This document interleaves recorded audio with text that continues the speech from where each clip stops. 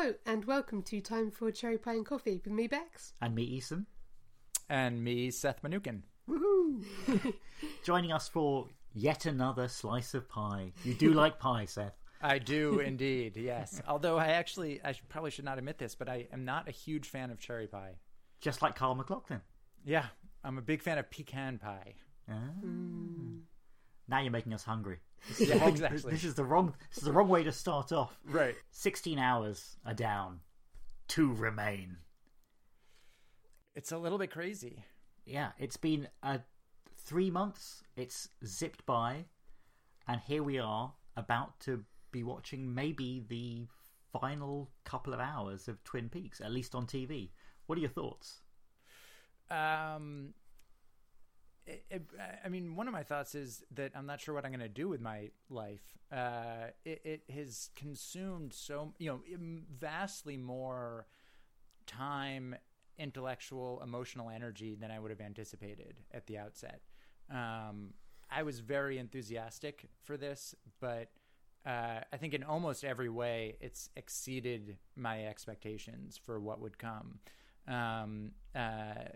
Just in that there has never been in my lifetime, or something that I've seen, there has never been a piece of visual art, and possibly any type of artwork, that has made me think so much and so deeply about so many different things. And I think that's fascinating for, something that is appearing on television, on the massest of mass forms of entertainment.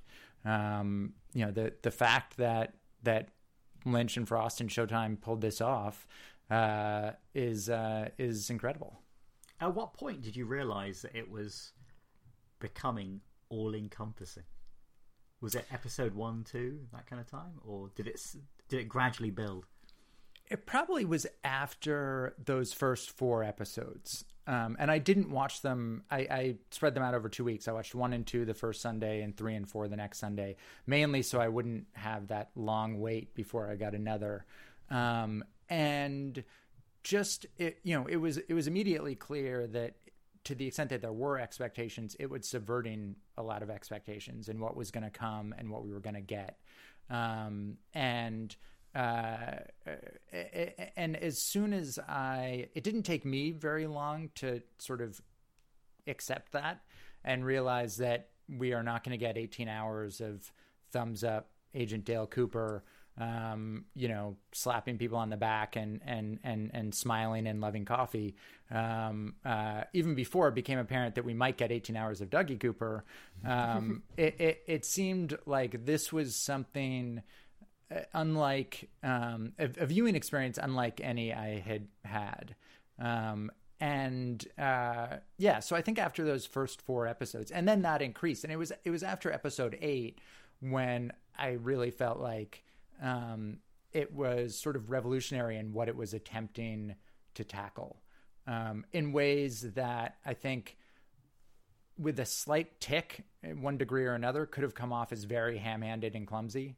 And it's a testament to Lynch's sort of skill as a visual artist.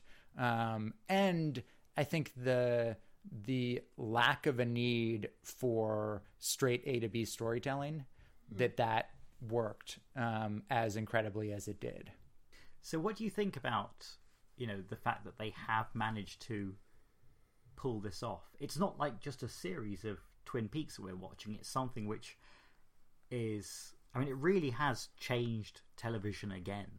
It's unclear what the repercussions are going to be. Yes. But it is unlike anything we have seen before. And, it's a strange thing to be viewing it like that as something which is completely new. And I guess to the extent that there's sort of some sadness and kind of almost mourning associated with the fact that we're now a couple of days away from the final episode, it's not so much that I want 18 more hours of Twin Peaks: The Return. It's that I'm actually not sure that this will have repercussions, in the sense that it will have repercussions. I'm not sure that the repercussion will be that we will get another experience like that from another artist. Yeah. I think it was a unique set of circumstances, and two very unique artists that allowed this to have this sort of alchemy that made this happen. And you sort of needed everything to fall into place. I mean, you actually did kind of need the budget that he had. You needed the total freedom. And it's hard to see that happening. And it's also hard to, it's hard, there are some very innovative and creative filmmakers, but it's hard for me to think of someone who both operates within kind of a mainstream framework and also aspires to that sort of epic sweep that is centered ultimately, Black Lodge, White Lodge, aliens, whatever, but ultimately in our world. It's dealing with issues and moral concerns of our world. Do you think that it's hard to kind of guess what its legacy might be? It'll probably take another 25 years before we can kind of really fathom what its legacy has been. But do you think it would potentially open up avenues for other showrunners to take more risks, even if they can't take as big a risk as this has been with the kind of budget and scope that they're looking at, but even just to be able to take more kind of small scale risks in terms of the format of how a show is, or being able to kind of play around with non-linear storytelling and just expecting a bit more of the audience, because I think one of the things that has been so striking about this is how much it's expected of the audience to keep up, and the audience has kept up, I think. Right. Yeah, I mean, it makes extraordinary demands, to the extent that if you are not watching and reading to the last line of the credits, you might miss an incredibly crucial plot point. I definitely think it'll have that impact in the same way that, you had the X-Files and Lost especially came out of a world in which Twin Peaks existed. Especially Damon Lindelof has explicitly said how much he was influenced by Twin Peaks. So I'm sure that we will see that. One of the reasons why this has been, I think the return has been so kind of remarkable is because there's simultaneously references to past works in almost every second, references to other films, references to filmmakers. You had a whole mini Tarantino plot development happening in there. You have The Wizard of Oz, you obviously have Sunset Boulevard, you have very explicit and implicit and visual references to everything David Lynch has ever done, including music that he's recorded. So it looks to the past very much in that way, but at the same time, it's doing things in a completely unique way. So I think I think we will see shows that play with timelines and that ask a lot of their audience. But I am not sure that they will be as satisfying, because instead of being something wholly new, it'll be Twin Peaksy. And Twin Peaks this year has not been like anything else. It hasn't even been Twin Peaksy. I think that's frustrated a lot of people, but it really has been something very unique. So actually going on from that point, this has been the summer of Twin Peaks for many of us. Yeah. And yet, these 16 hours that have passed, it's only now that we're really, really focusing down on what the events in the town of Twin Peaks are likely to be. I mean, I'm kind of feeling that's going to be the location for the final 2 hours. But up until this point, we've had New York, we've had Buckhorn, we've had Las Vegas. We've had no clear link to the original show in many respects. It has been a story which is saying, 25 years later, things aren't exactly as you might have thought they'd been, but actually in reality that's a long time to pass. How do you think that's worked in the context of the return, to have played around with what we were expecting and what we've actually got after that time? Well, I mean, so I think there are a couple of interesting questions there. One is, how has it worked for me as a fan? How has it worked artistically? And then there's the question of how has it worked for Twin Peaks as a piece of commercial television? I think that it has been. I think it's a much greater thing because it was not tied to the physical location of Twin Peaks in the way that seasons 1 and 2 were. When you really had Twin Peaks as a character, the location was a character. I think that hurt it in terms of viewing numbers. I think a lot of diehard Twin Peaks fans found out that they were not diehard David Lynch fans. And this was, you certainly didn't need to be a diehard David Lynch fan to appreciate this, but you had to have an appetite you had to sort of be willing to close your eyes and step off a ledge and have no sense of where you were going to end up. And that was something that was not really present with Twin Peaks seasons 1 and 2, because even when you went into, even with the Lodge mythology, even when you went into the Red Room, you always knew you were going to be in Twin Peaks. Even within the Red Room, that was in it was in Glastonbury Grove.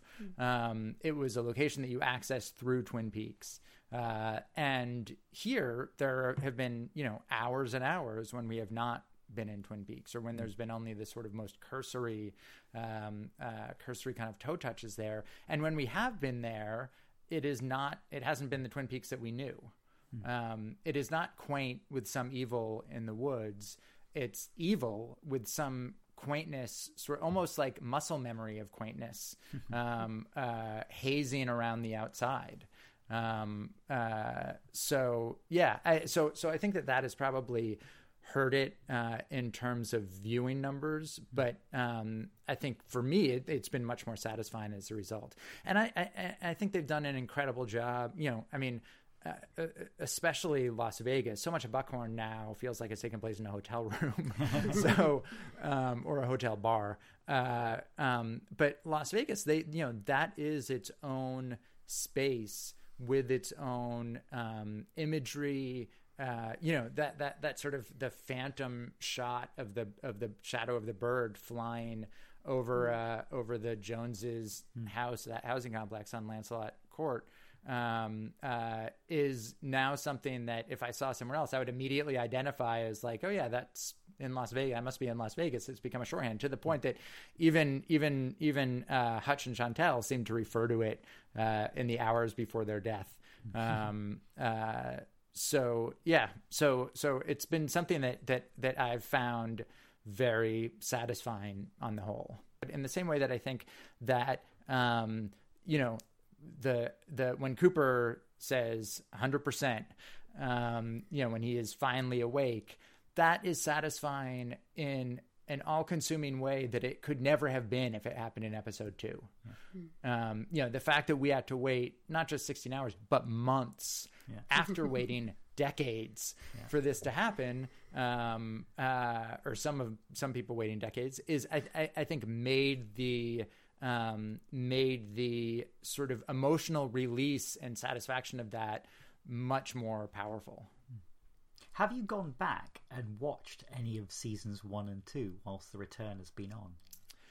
So I watched all of seasons 1 and 2 right before and into. I think I didn't finish rewatching it for the third time until around episode 6, probably. And then since then, I have gone back and watched. I don't even know if I've watched individual episodes, but I've watched individual scenes.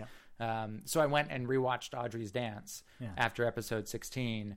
And there have been, at one point I went, maybe it was after episode 15 when Margaret tells Hawk that they can't talk the way they did when they could talk face to face. And I think the only time they talked face to face was in that time when Cooper, Doc Hayward, they all go over to Truman and Hawk. Yeah, they came in. They were looking for the Renaults, and she gave them tea and slapped down Cooper because he tried to eat the cookie beforehand. And so I went and watched that and thought, like, is there some secret coded message in there that I missed, or just wasn't attuned to? So I've done a lot of that, but I have not gone back and watched full episodes. Have you two? Well, I think we've done the similar thing. I mean, watching scenes and kind of catching up on parts of it. But it does seem like I think it might just be because the return is so all-encompassing that it's actually quite difficult to step out of it and go back to the original series. I think it had, the events, the characters, the plots, everything has moved on so much that it's hard to step back, watch an original series episode, and then get back into the return again. It seems very jarring. Yeah, I think we watched about half of Fire Walk with Me again, didn't we? A couple of weeks ago, a few weeks ago, something like that, because we were trying to wrap our heads around particularly all the Philip Jeffries stuff. Yes, right. And we kind of rewatched the first sort of half hour, 40 minutes or so of the film. And same as you, we've gone back and we've rewatched scenes trying to find connections and figure things out. I think we watched part of the season 2 finale again. Some of the stuff in the Red Room. But it has felt like we didn't really want to go back and re-experience season 1 and 2 as a whole while all of this was still up in the air and running around in our minds. And I think that once it's finished, we'll probably want to do the whole thing from beginning to end. Will you do it in the order of release? So will you do season 1, season 2, Fire Walk with Me, The Return? I think so. You think so? I think so. Because I think, well, at least we'll go through it once like that. We'll probably do it multiple times to see how it works in different ways. But I don't know. I think there is something about experiencing it as it was meant to be seen in that order. But I've always wanted to watch the original series, but precede it by watching Fire Walk with Me. Do it in chronological order. Yeah, and see if that actually impacts the way you view the original series. Because ultimately, the big reveal, of who killed Laura Palmer itself, I mean, it's a small part of the whole thing. And so I think actually it adds a lot of depth and actually adds a lot of tragedy to watching the original series if you do see the events of Fire Walk with Me first. But I think actually now it might help just because there are things which are actually set up then, pre-original series, which are being paid off towards the very end of the return, which is kind of strange. I mean, it all seems to be bookended by, who is Judy, which is strange. Yes. Which I mean, I actually did go back and it sounds like watch almost the exact same parts of Fire Walk with Me that you two did. And something that struck me is I was surprised by how little of all of that appears in the actual movie. Yeah, I had sort of conflated the missing pieces scenes with Philip Jeffries with what happened in the actual movie. In the actual movie, there's like a millisecond of all of that, and which now looking back seems like such a waste because you have that insane David Bowie performance. It wouldn't add that much time. Why would you not include that?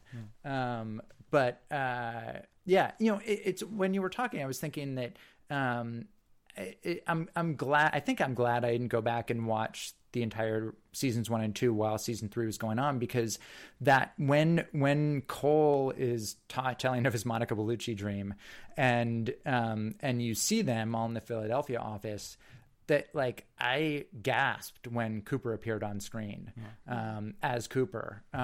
It was literally sort of shocking to me.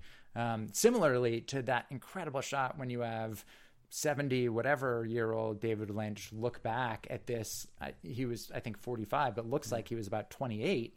David Lynch. It just was, for a season that has dealt with the passage of time and mortality and all of that, I found those sequences to be really, really remarkable. Yeah.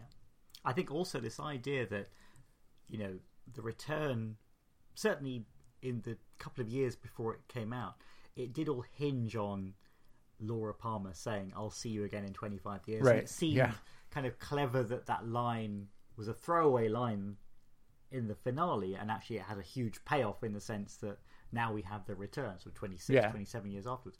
But it's remarkable how many other things that take place in the original series and aspects of Fire Walk with Me are being included now as well. Right. I mean, it's very strange that the mythology is, it seems probably more planned than it actually was. But I remember even watching part 2 when suddenly the little man from another place, when he says, "When you see me again, it won't be me," even that has relevance. Yeah, now right. Because he's right. Not part 2, episode 2. Oh yeah. Yeah.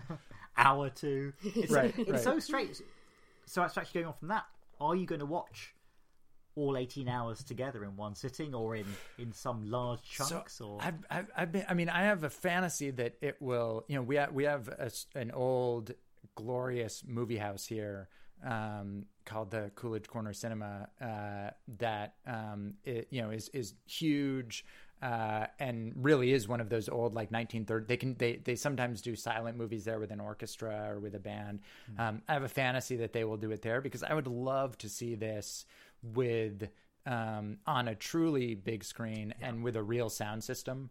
I just every time I rewatch an episode and turn the volume up a little bit louder, there are always new things that I'm hearing. So I would love to do that. It's hard for me to imagine. I mean, I don't think physically I could sit down even for 9 hours at a time. But I sort of have a fantasy that there'll be like a 6x3 like weekend film festival or something. I don't think I'll ever do 18 hours in a row. I know Showtime in here, I don't know if it's happening over there, but they're showing all 18 hours leading up to the finale. But I think I will at some point, do as many big chunks in a row as possible. Just because I think the experience of doing that will be so different from the initial experience, which is in which the sort of thinking about it and listening to you two and, listening to Diane and listening to Bickering Peaks and listening Post Alpha and was so much a part of my experience for each episode, and then for how I was thinking about the episode coming up. And so I'm curious as to if my thoughts and reactions will change, or if I'll see different sort of patterns and continuities if I'm kind of eating it all at once as opposed to bit by bit. Yeah, I was just thinking in terms of, order of watching it. Like, do you Firework with Me before the original series or afterwards? And how sometimes you get kind of fan edits of films where people mess about with them or shorten them or change the way they go. Take Jar Jar Binks out of them. Yeah. I wonder if someone's going to work out, because the timeline is so funny in this, if someone's going to work out the actual chronological order of events that you can watch, and that it will begin in 1945 with the bit from Part 8 where you could literally watch. I don't even know how you would fathom it, because some parts of The Return have been so kind of twisty, but a way that you would actually watch events in chronological order, right? If that is even possible, because I think there might be characters who are experiencing events in a different chronological order to other characters. So whose series of events you would want to experience, I honestly don't know. Right. But yeah, that would be an interesting way to watch it. I mean, I'm sure that someone is going to put together single cuts of the locations. Sure. So I'm sure someone will put together the Las Vegas cut of The Return and the Buckhorn cut of The Return. But yeah, it is. I've been thinking about that, and the timeline you put together, I thought was fascinating, because both in terms of like offering some clarity for how things were unfolding, but also for highlighting how it's impossible to get clarity for how some things were unfolding. And in episode 16, I thought that was highlighted by everything that happened or didn't happen between Mr. C and Diane. And you had, I think there were 3 separate times when she looked at her phone and we saw what was on the phone. And they occurred over like a 12-minute real-time span. But it jumps what is like a 2-minute span on TV jumps forward like 25 minutes or something when she's in the bar, and then it jumps back an hour, or I have the times written down, but an hour, and it moves back and forth between being text messages and iMessages, and sometimes there's her response and sometimes there's not. And when she sent him those coordinates, were those one of the 3 sets of coordinates that he was referring to with Richard, or so, you know, I do think it's going to probably ultimately be impossible to figure out exactly who is experiencing what when, and that instead that will be a sort of a gauzy kind of sense of time slipping that permeates the whole show.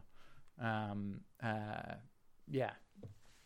What do you think would have happened if instead of the part 1 we got, they had begun airing it weekly and started with part 8?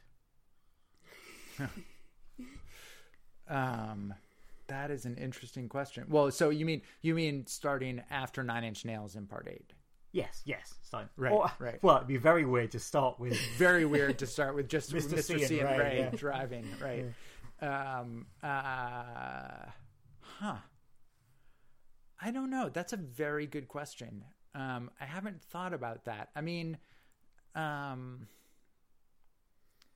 think probably the viewership following that would be 0 for anyone who had not seen the original series, because it just there'd be nothing even to track. But I think it actually would have even been difficult for people who are fully committed to it, because even though in a lot of ways that was a piece in and of itself that existed kind of out of time, it existed in time, but out of time.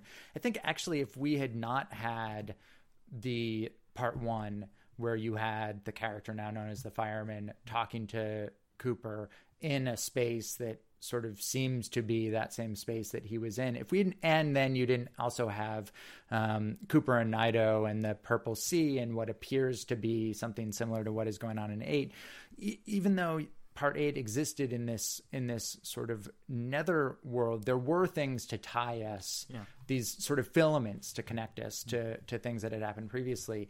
And I think that those might be necessary. Yeah. I think otherwise it would just be like, it would have seemed more kind of masturbatory and less part of a larger tapestry. And I think it does now feel like it is part of this larger thing, and not just this kind of avant-garde experiment that happened for 30 or 40 minutes in the middle of the season.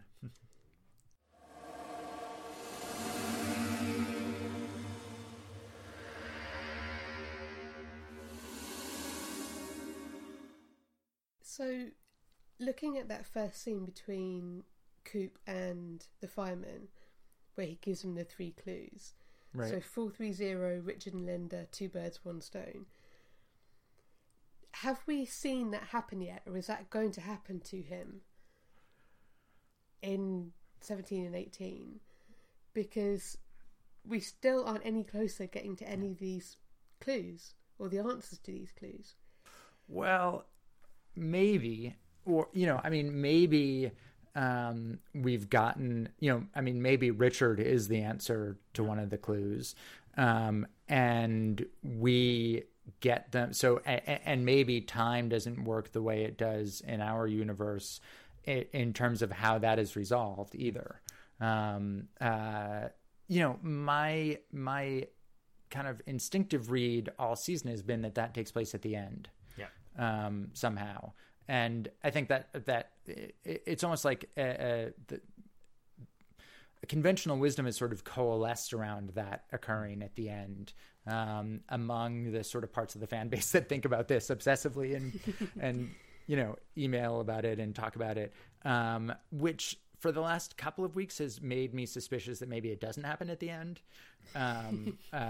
just because of how much sort of subverting there is. I mean, it gets to another thing that I think is so fascinating about this season, which is the sort of Chekhov's gun paradox, which is sometimes, like with Diane and her gun, you have Chekhov's gun, and yes, it has to be used. Sometimes, as with like the warnings going back 10 episodes about Sonny Jim, first being left at home when Janie E came to Lucky 7 Insurance, and you knew that Ike the Spike was on the hunt for Dougie, and that was the first time I thought, oh no, that like Sonny Jim is going to get it. Then you have the spotlight on Sonny Jim. Then you have Chantel constantly talking about how much she wants to torture someone. That all sort of felt like a Chekhov's gun. Like, you're not going to have someone talking about how much she wants to torture someone again and again and again unless she's going to get to torture someone. And of course, she did not get to torture anyone. Poor Chantel, rest in peace. You get that. You get that a lot. There are some things which seem to be telegraphed so clearly that don't pay out. And then some things that seem to be telegraphed almost too clearly. And you think, well, it can't happen like that. And it does. And it's another way, I think, that that Lynch and Frost have kept the tension fairly high, even when we can probably see what's going to happen. Audrey Horne is another good example. Even when I think my initial reaction when she appeared in the Roadhouse was probably similar to a lot of people's, which is like, okay, she is real. This is really happening. She is really existing in the same universe as everything else. And the Roadhouse there's not something weird going on there. But actually we should, there's nothing about those first two scenes with Charlie that is real. That is a universe with rotary phones and no technology past a certain point. It's a universe where characters don't speak the way actual human beings speak, and so there could not have been a more clearer sort of signal from Lynch and Frost that this is not real in the sense that we think of real. But yet I was totally willing to put all that aside because I wanted it to be real, because I didn't want to have to deal with the sort of mental exercise of figuring out, like, what does this mean? And I think another thing that's fascinating is in the end of episode 16, I think they have again ratcheted up what I think is probably the biggest anxiety for viewers, which is that this is all going to be a dream. I would feel, I think right now, I feel that I would feel crushed if that was true. But they have consistently been teasing that as a very real possibility. I don't know if that means it definitely is going to happen or it definitely isn't going to happen, but I do know that it means that I'm always tense. In a way that is a pleasurable tenseness, but unnerving and tense all the same. One thing I would be fascinated to get your perspective on this. I'm becoming increasingly suspicious of Gordon Cole. Not suspicious of Gordon Cole. I've been increasingly questioning of his role in the real world. And the way that I guess I wonder more and more whether he is the dreamer. And a lot of how he was interacting both with Tammy and Albert and with Diane in episode 16, he seemed like he was observing that, but not part of it. And that he, from like when he called in Diane before she appeared, there was this sort of almost like puppet master aspect of it, or the ability to see or hear through doors. But even like after Diane disappeared and you have everything that just happened and his reaction is sheriff station, it just doesn't, he doesn't seem to be existing in the same plane. At the very least, I think there's some revelation or some shoe to drop with the Albert and Cole, with that relationship and that storyline. But of course, that could mean that there's nothing to drop and that it's exactly what it is playing out as on screen. I think a lot of I think the presence of Gordon Cole. I mean, I know a lot of people have been saying, "Wow, there's a lot of Gordon Cole in this series." Yeah, but I think it has had significant payoffs in introducing a lot of elements to the show. Most notably now, Diane. right. I think it's been important to bring those parts of the story in. To be honest, I went through a phase around about episodes maybe 10 to 12 when I was really suspicious of Gordon Cole in a negative way. I really felt that there was something about it that made me I think a little bit concerned that he was behaving in a slightly suspicious manner, in a negative way. But what I've kind of thought more recently, and again it was kind of crystallized a little bit after part 16, was I do wonder if Cole himself might be a little bit lodgy in some way. Right. I do wonder if maybe he's actually... Well, I know some people have been talking about the fact that, and it could have even been one of John Thorne's theories, that Cooper is an agent of the White Lodge in some way. I'm starting to wonder if Cole actually serves that purpose. Yeah, or I mean, in some. Well, I need to say, it seems the fact that my image is now frozen on Skype makes me feel very Dale Cooper in the Philadelphia office when Philip Jeffries appears. Just this like out of time image of me sort of talking into a microphone. But yeah, and yes, certainly that's something that I've thought about also. I've also sort of wondered if he isn't more similar to the role the Giant played in the first two seasons, where it's not, the fireman in this season seems to be more of an active agent, putting things in play. He clearly desires certain outcomes, whereas the Giant in seasons 1 and 2 was not that at all. And Cole almost at times seems a little bit more removed from the consequences of what is happening. But yeah, there's something odd going on with him for sure. I mean, even when, Albert pulled him back from the vortex, he wasn't like, wow, that was close. Or he was like, there's some dirty men on a staircase or whatever he said. It just was an odd reaction. And it seemed the way he acted there and the way he reacted seemed to imply that this was not his first experience. Sure. And you wonder, he and Philip Jeffries were the first two agents to see the original Tulpa, the original Blue Rose. Obviously, Philip Jeffries' involvement with the Lodge did not leave him unscathed.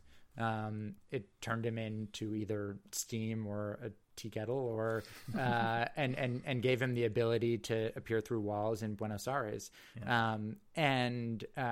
So I wonder what the effects of interacting with the Lodge have been on Cole over all these years. So I kind of started rethinking that bit in Buckhorn where they go to the place where the zone is. Yeah. And they see that vortex. So Cole and Albert can both see the vortex, but Cole is the only one who seems to be in danger of disappearing. I mean, he almost kind of flickers out of existence. And looking at what we've seen with what could potentially be the White Lodge, when they went into Jack Rabbit's palace and found Nido, and they all see the vortex appearing in the sky, but only Andy is taken. The fact that they can all see it and they're all standing right there, they don't all go up. Only Andy gets taken up. And then if you think about Freddie Sykes' story when he's talking about going home from the pub and he suddenly feels the urge to climb up on the boxes, and then he gets sucked up into the vortex. And it seems to be something that doesn't just involve being in the right place at the right time, but also almost being the right person.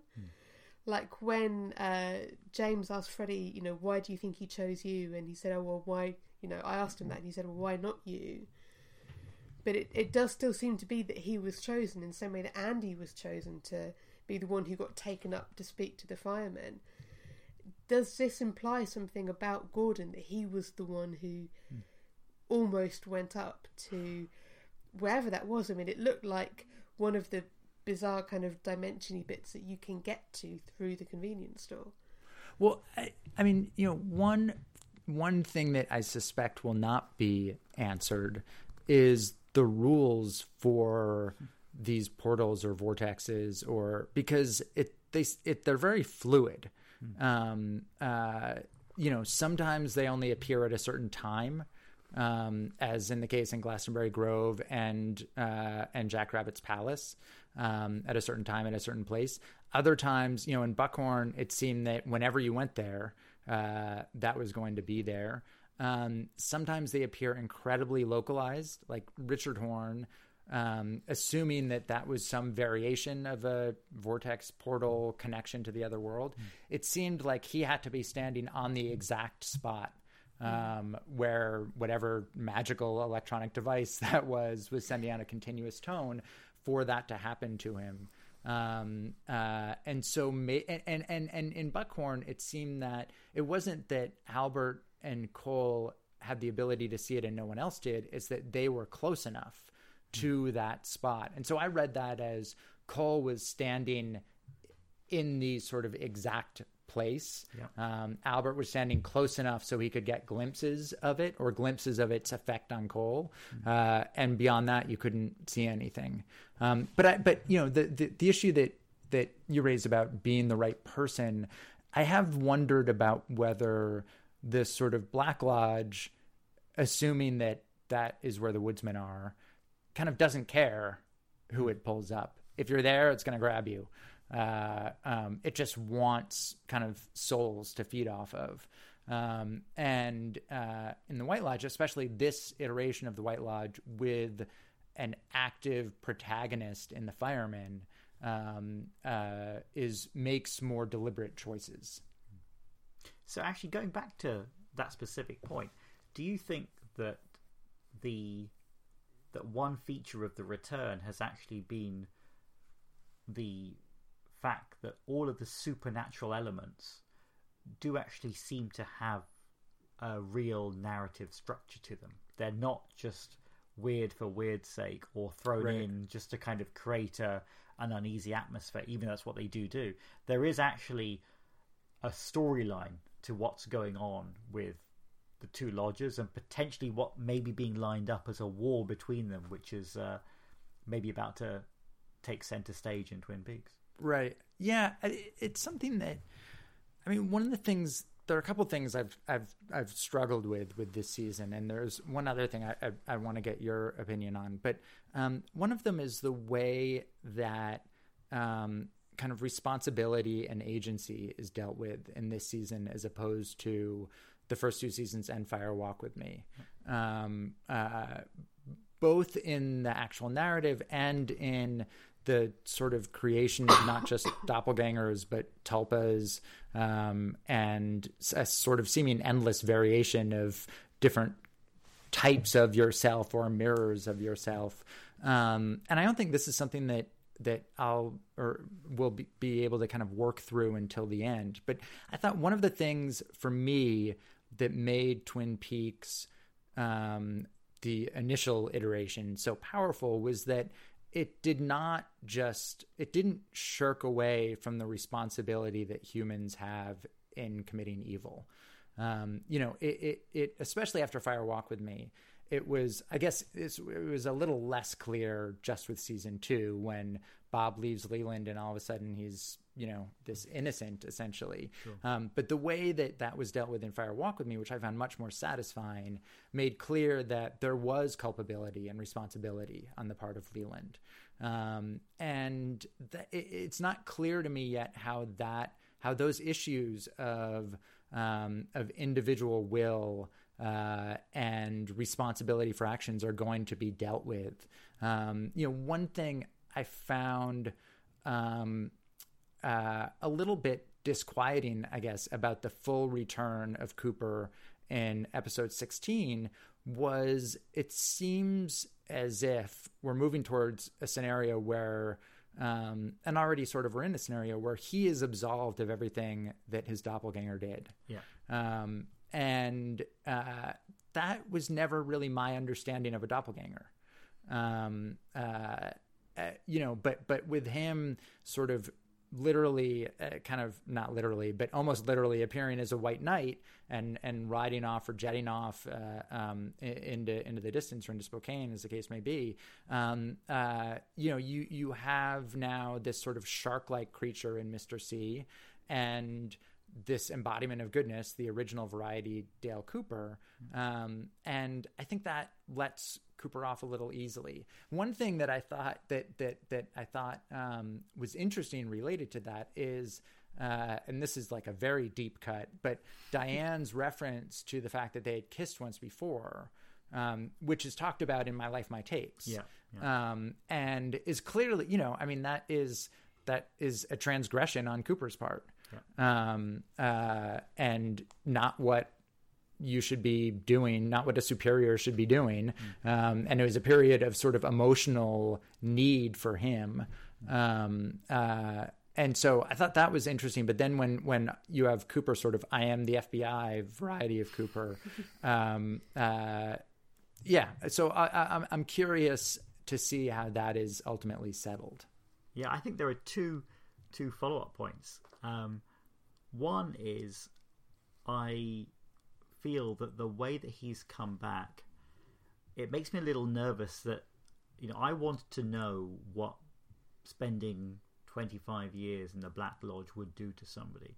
I want to know how that would affect the Cooper when he returned, even if he was the good side of of the Cooper.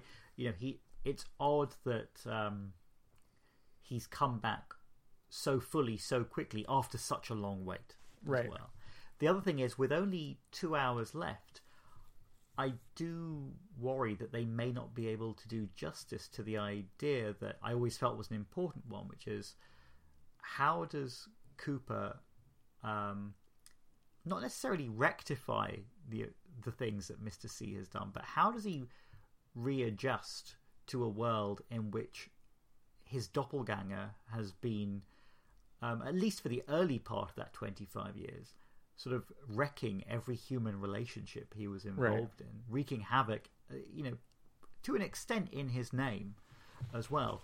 I mean, are they going to actually, deal with that in 2 hours, or is it just going to be a straightforward good versus evil battle in the last 2 hours? Yeah, I mean, I think it's an excellent question, and one thing Twin Peaks has definitely shown us historically is that they can do a lot. They can do very little in a lot of time, and a lot in very little time. Yeah. So I kind of would not. I wouldn't place bets on that either way. Yeah. It did when we heard Diane's story, and then when we sort of definitively learned or seemed to learn that Richard Horne was a product of the assault and rape of a comatose woman. Yeah. One of the things that was interesting there is it was really the first time that we had seen or we had heard of Cooper's doppelganger doing harm on an innocent. Yeah. Essentially.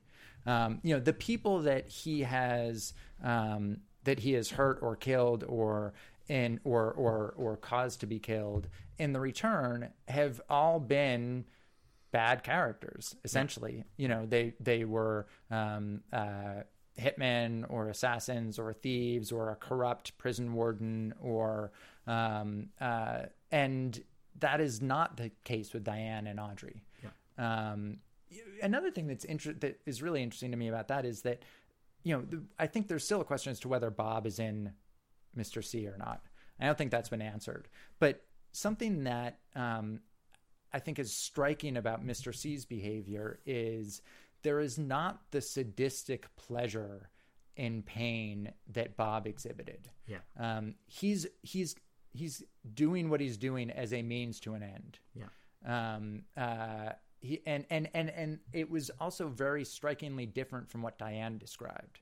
That sounded much more like That was Bob and Maddie. Yeah. You see someone's fear and you feed on, and it excites you and you feed off it. And we haven't seen that from Mr. C. We essentially haven't seen any emotion out of him at all. I think the most emotion we've seen is, the sort of, who is Judy? His frustration and anxiety at not knowing all of the answers. But outside of that, he's been a sort of very utilitarian character. So, following on from that, who do you think Judy is? I mean, it sort of depends on like what minute of what day you ask me. When we spoke last time, I said one of the things I was disappointed in was that Laura Palmer or Cheryl Lee has not been used very much in this season, and I'm hoping that we get some of her in 17 and 18. I could see Judy being Laura, but I could also see Judy. I think the other probably the place where I think most of the signs are pointing is Garland Briggs. But I'm not convinced enough about that to sort of stake a claim there. I think it's still something that, if you look at the history of that character, I think it's very much in question. It could go a million different ways. I think it also could be Diane, in the same way that it seems like Diane and Naito are being set up as being somehow twinned or connected. And you have, Diane all season has sort of affected Asian attire. Her eye makeup even has been, especially in part 16, has been made to look sort of Asian in a way that is a little bit, kind of reminds me a little bit of, just to create a perfect circle of the Twin Peaks universe, of David Bowie's China Girl, and how that kind of has made me squeamish, because it's a sort of uncomfortable song. It's, I'm not sure that someone would get away with recording that now. But and Judy was originally supposed to be Josie's twin sister. Sure. And so, you have that. But yeah, I really don't know. It seems like, and the reason I'm sort of guessing Diane, Garland Briggs, Laura, is because the one thing that seems clear is it's important. Yeah. Although this being Twin Peaks, I could also see us not learning. I was about to say that I really wouldn't be surprised if that was a big question in part 15, and it was either glossed over as a minor plot point in the finale, or it just wasn't addressed. Right. Because I do think that there are many things that we have seen that will, I think despite how much we'd like to see them return to, many things just won't be brought up again. Things that may have seemed very significant in early parts.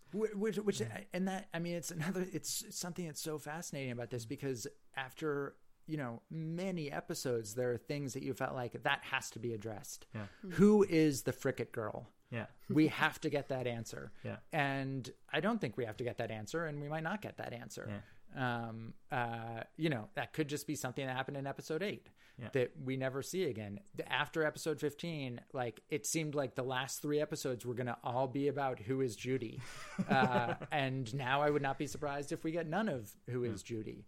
It's another reason why I'm sort of curious to see what the emotional experience is of watching this more in a row. And not, because for me, one of the effects of having a week to digest it is that it is sort of digested by the time I get to that. So after I've had a week to think about who's Judy and go through all the different theories in my mind, and then when it's not addressed at all in episode 16, I'm sort of more okay with that, because that's already moved its way through my system. But one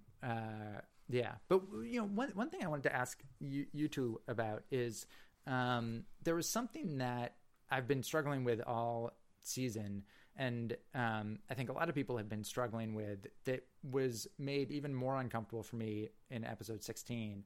And that's the representation and portrayal of women. And I can pinpoint the moment at which it sort of became impossible for me to ignore. And that was when Dale Cooper comes back and immediately makes Janie E subservient to him. And she in turn almost becomes a different character. The woman who stared down those loan sharks, and who essentially was running a household with one young child and one infant in Dougie, is not, it doesn't seem to me, is at all the woman who, when Dougie says, I need to go away now, or when Cooper says, I need to go away now, she says, okay, and tearfully thanks him for everything he's done. That, the Janie E that existed previous to this seems like she would have been like, what do you mean you're going away? Like, no, you're not. You have a job. We have a family. You're staying here. You're not driving the car. Like, we're going back to Lancelot Court. And so that made me sort of think about the ways in which women in The Return have almost never been the cause of action. They've been reactors. Yeah. The action is all male. It's all precipitated by some sort of male, by something male. Even in, and so Tammy is another character that, the way that Gordon and Albert have dealt with her is so patronizing. Yeah. They're not asking her to investigate things. They're giving her quizzes to see if, she's sort of cool enough to hang with the big boys. And the way that she is then asked to just be so excited about that, and also to get people coffee and always look impeccable and wear really tight skirts. The way that even in, the Mitchums, I've really grown to love the Mitchums. Yeah. And I think that their portrayal, especially Robert Knepper's portrayal, has really been beautiful. And just full of exquisite touches. I've also have really loved Candy. I think Amy Shields has been great. But again, you essentially have robot women, and who always need to dress up in pink, apparently. And their entire role is to sort of do the bidding of men. And because we're led to think that Candy, without the largesse of the Mitchums, would be like eating out of a dumpster somewhere, that is further evidence of their hearts of gold. So it's something that was kind of nagging me a little bit throughout The Return. And for whatever reason, the way that Janie E and Dale Cooper interacted really highlighted it. And I guess I do sort of know the reason, because one of the things about Lynch is, beneath all of the weirdness, there seems to be a sort of fondness for kind of Reagan-esque, father knows best, 50s America, in some ways. And I think that's what we got with the Cooper Janie E interactions. Just like, imagine if you essentially were told one day, this person who you've been sleeping with, who also you've been taking care of, is not a real person, or is not who you think it was, but it's taken off completely. But, don't worry, you'll be fine. I'm going to send you another version of whatever that thing was that was here before. That's a pretty raw deal. I don't think it, I think is obvious from everything I've said so far about The Return.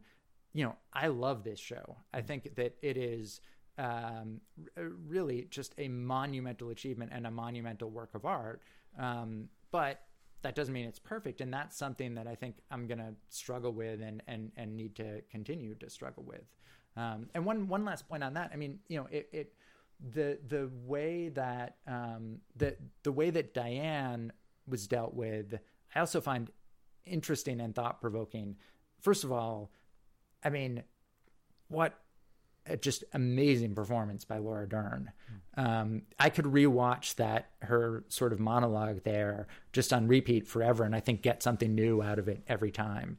But I was left with that sort of not being clear if her tulpa was something that she was supposed to have created as almost like a disassociative act after following this trauma, or if Mr. C was somehow supposed to have created. And if Mr. C was supposed to have created, I'm not sure what the purpose. It's not clear to me yet what the purpose is. Something that I think Twin Peaks has always been, I've always thought was commendable about Twin Peaks is it does not shy away from the effects of sexual abuse, childhood sexual abuse. It deals with them in ways that are raw and I think real. And it doesn't treat them as something that should be hidden. But I was curious about the message behind this character that was raped by Mr. C no longer being a real person. And the implication that almost as a result of being raped, she became sort of a thought form and not an actual human being. So anyway, that's a lot from me. I'd be curious, for any of your thoughts about that whole issue. So, sort of going back to after Cooper wakes up in the hospital, he gets out of there so quickly, and some of the reactions to him feel so odd. As you say, the reaction of Janie isn't the reaction of the Janie who went and gave the $5,000 or whatever it was to the loan sharks. And also when the doctor comes in to examine him and he says, "Oh, I think you'll find him fine." And you mean Louis from the Great Northern? Yes, yes, it was. Yeah, we were expecting her to turn up for the Great Northern all this time, and listens to his heart, and it takes about 5 seconds, and she's like, "Yeah, it seems like a good idea," and it felt off to me because it felt like nobody would actually respond like that. If somebody had literally just woken up from a coma having been electrocuted, nobody would actually say, "Oh yeah, I'll go sign your release papers. You seem fine." It felt like it was a little bit unreal, and it felt odd to me the fact that he was more honest with Bushnell about what the situation was than he was with Janie. And more honest with the Mitchum brothers. Yes, yeah. And I could understand him lying to Sonny Jim, but it felt odd that he was telling the same lie to Janie E that he was to Sonny Jim, almost as if he was treating her like a kid, basically, who needed to be protected from the truth. Because she seemed to have, by that point, pretty much figured out that he was not Dougie. Right.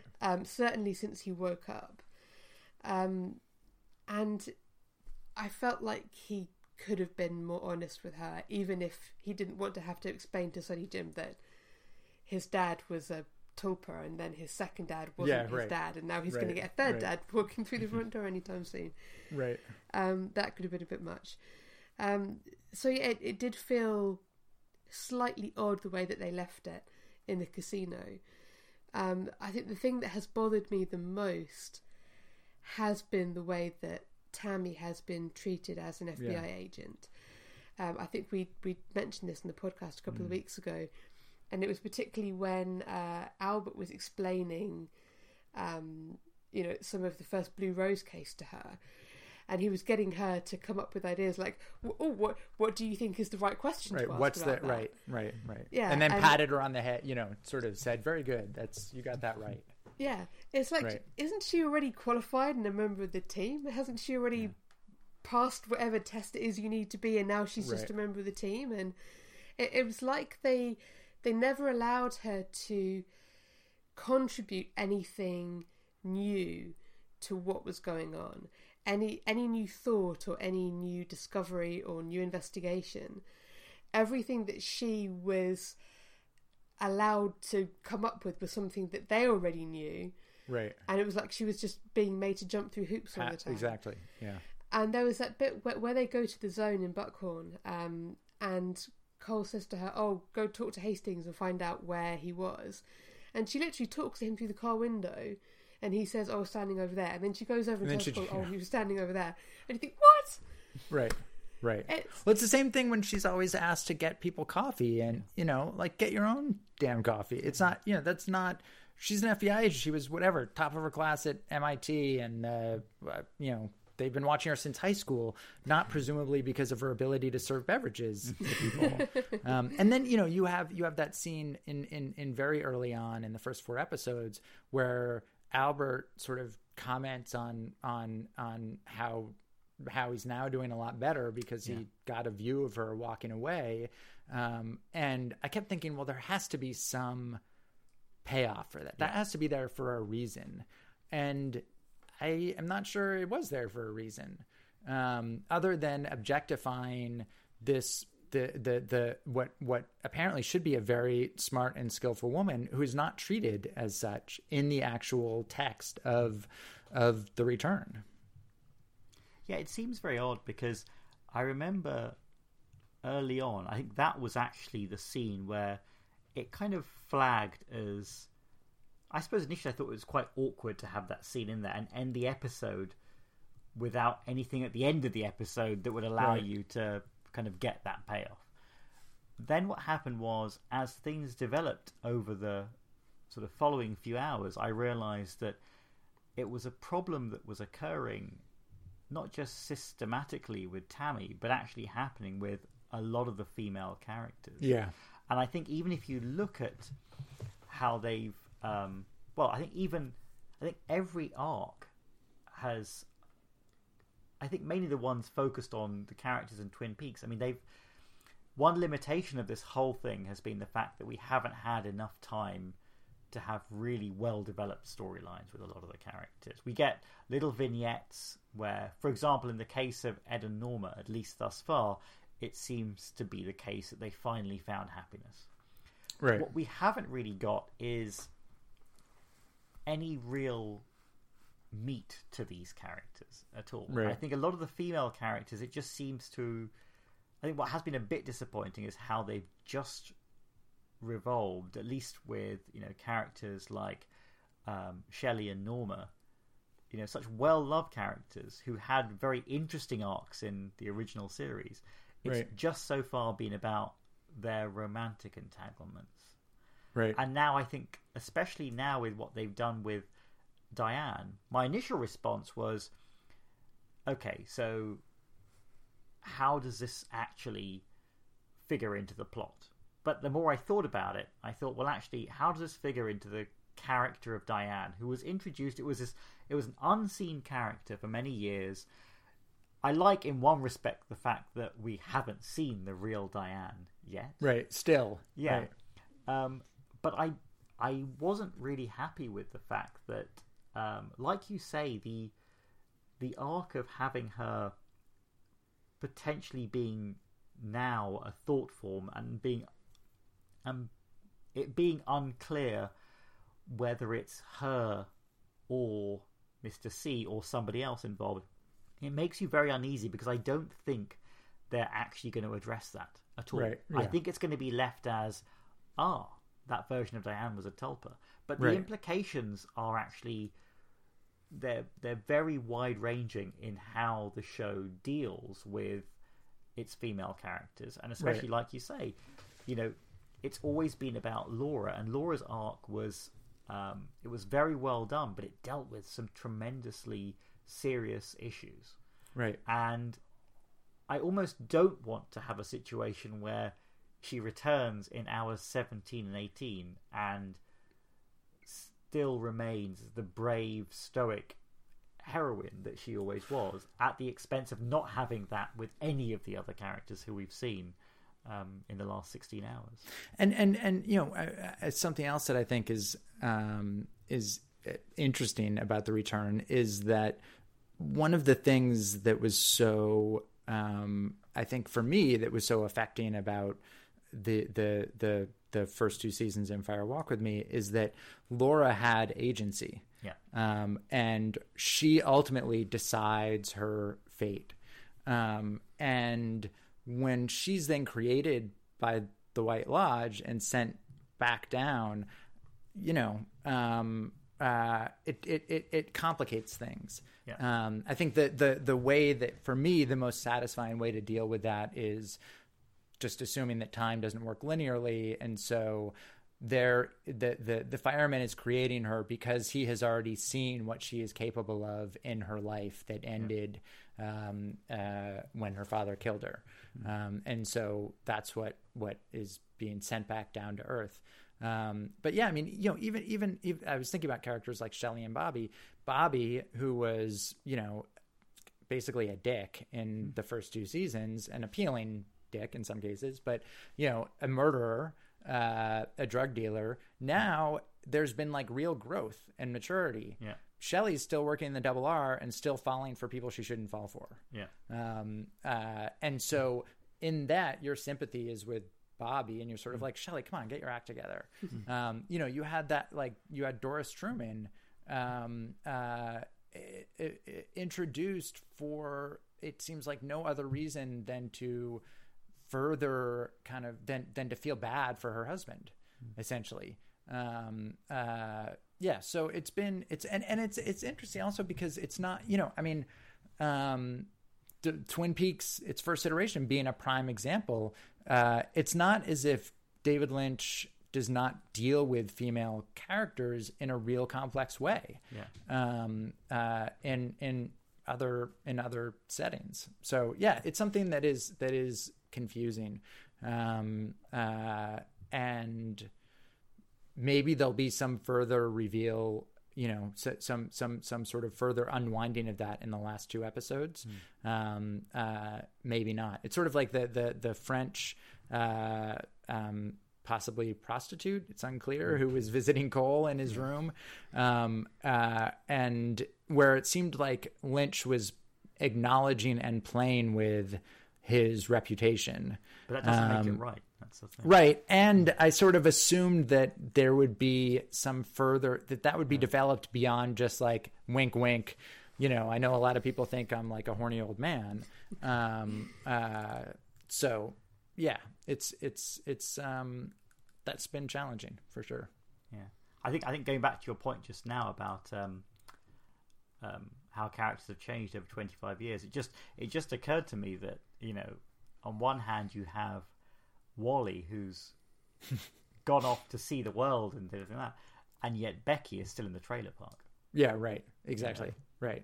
It's interesting how they've taken different characters on different trajectories, and some of them being a lot more limited than others. Actually. And I guess that's actually a beautiful comparison, because I think what is sort of most disturbing about some of this for me is that it seems to be done on not a conscious level. Yeah. That it's just like, well, yeah, men go and do things and women don't. Yeah. Not because that's some part of the plot line in Twin Peaks, or it's a comment on something about society, but just because that might be the assumptions of the creators. And even in the limited amount we see, I mean, Becky seems like a much more kind of capable person than Wally Brando does. I mean, my question with Wally Brando is like, how would he survive 2 minutes in existing in the wild? And which is not the feeling I have with Becky. But although she, I also don't think she has survived. Exactly. I was about to say, I think that may actually put an even darker spin on this whole issue if she has been killed by Steven, or maybe even just sucked up into a vortex in the woods or something. Right, yeah. Just to have her removed like this, it just seems very odd at this point. Yeah. There's so much that, I mean, obviously as we talked about, not everything is going to get answered, but it seems like, Sarah Palmer has to get addressed on some level. I assume that Becky has to get addressed. Yeah. Maybe Sparkle will never get addressed, but it seems like there's been an awful lot about that, or implying that it's about that, for that not to go anywhere. Red, has been a very odd, incredibly minor character who seems to have a sort of larger role in this that at this point is certainly not clear. Yeah, I mean, I think Red seems to be somebody who I thought would have had a much larger role by now. Yeah, it definitely, absolutely. It seems very odd. I mean, certainly his interactions. I mean, he's there at the end of part 2, and it seems to be now that his only real plot might actually be to do with his relationship with Shelley, if only just to show the audience that she still keeps going after the same wrong types every time. Because he was involved in the drug trafficking storyline. He was seen with Richard, but now Richard is potentially gone. And like you say, the drug story just may not go anywhere now. But even, I mean, the thing that was so, like, if they just had Red and had him as a bad boy for Shelley, as signified by the fact that he was dealing drugs, fine. But then you throw magic on him. Yeah. And it seems that was not played as Richard Horne's sparkle-induced, illusion. But is that ever going to resolve? I don't know. And without that, Red's a drug dealer apparently, but that's the thing that sort of makes him seem potentially evil. Other than that, he's like a guy who gives the cocks his finger at Shelley and then like seems super exuberant after he makes out with her for a minute in the street. It doesn't seem like, he has secret nefarious plans, except for the fact that he can do magic and has something going on with his hands and his kidney or liver or whatever it was that he was. Actually, what do you think about so two things with Red? One, do you think that Becky and Bobby also saw him when he came to the diner? Yeah, that is a good question. I mean, there are a bunch of times when there are characters that only seem to be judging by reactions are seen by a limited number of people on the screen. When I first saw it, I thought that they had. Because they don't, when she comes back in, they don't say, where the hell, like, what the hell just happened? They sort of both look like a little bit sheepish and embarrassed almost, which I interpreted as sheepish and embarrassed that Shelley just went, that their daughter knows that their father, that Bobby is still in love with Shelley, and still she just went and ran and made out with this guy outside. But then that scene is broken up so quickly because there are gunshots right away that it doesn't really get a chance to develop. So it's another one of those mysteries. Like, does any of the Roadhouse take place in reality? I would assume yes, because we have James and Freddie in jail. But maybe not. Do you think that it's intentional that they've somehow shown obviously lip-synced performances sometimes? Like Lissy. So and how also does that No Stars. fit in? Yeah, No Stars was an obvious one. Like Lissy, the Lissy performance, the No Stars performance. What else were really bad? I mean, those are the two that I think really jump out. Where they would be like nowhere near the microphone. And initially, I did not think so. I just thought they were bad. That they had not shot music videos before, and it was not something they were skilled at. Although with Rebecca Del Rio, that's further complicated by Mulholland Drive and Club Silencio, and so I don't know. I mean, so if I had to bet on it, I would say that it's something like Bob appearing in the mirror.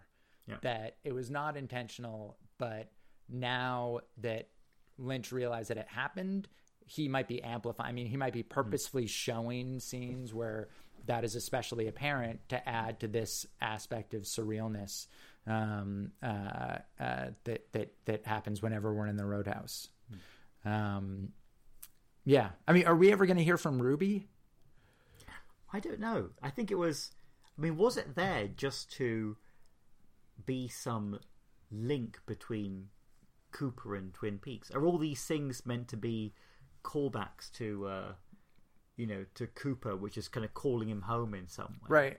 Yeah. And I mean, I'm sure you saw the video syncing that up. Yeah. And then you also have the video syncing up Cooper and Naito in part 2 or part 3 or whatever, or part 1 or part 2, and then with Sam and Tracy. Right. Like, are those things, I mean, they seem too close to not have been planned. Yeah. But I also think that our world of Twin Peaks fans has probably analyzed every piece of video alongside every other piece of video, and sometimes you're going to get things that match up. Yeah. And maybe it's just that, I mean, maybe we're looking for patterns like the numerology. Yeah. We're never going to learn what the number 8 means and what the number 6 means and why the telephone pole moved from Deer Meadow to Twin Peaks and what the implications of that are. We just know that numbers are logi, essentially. Yeah.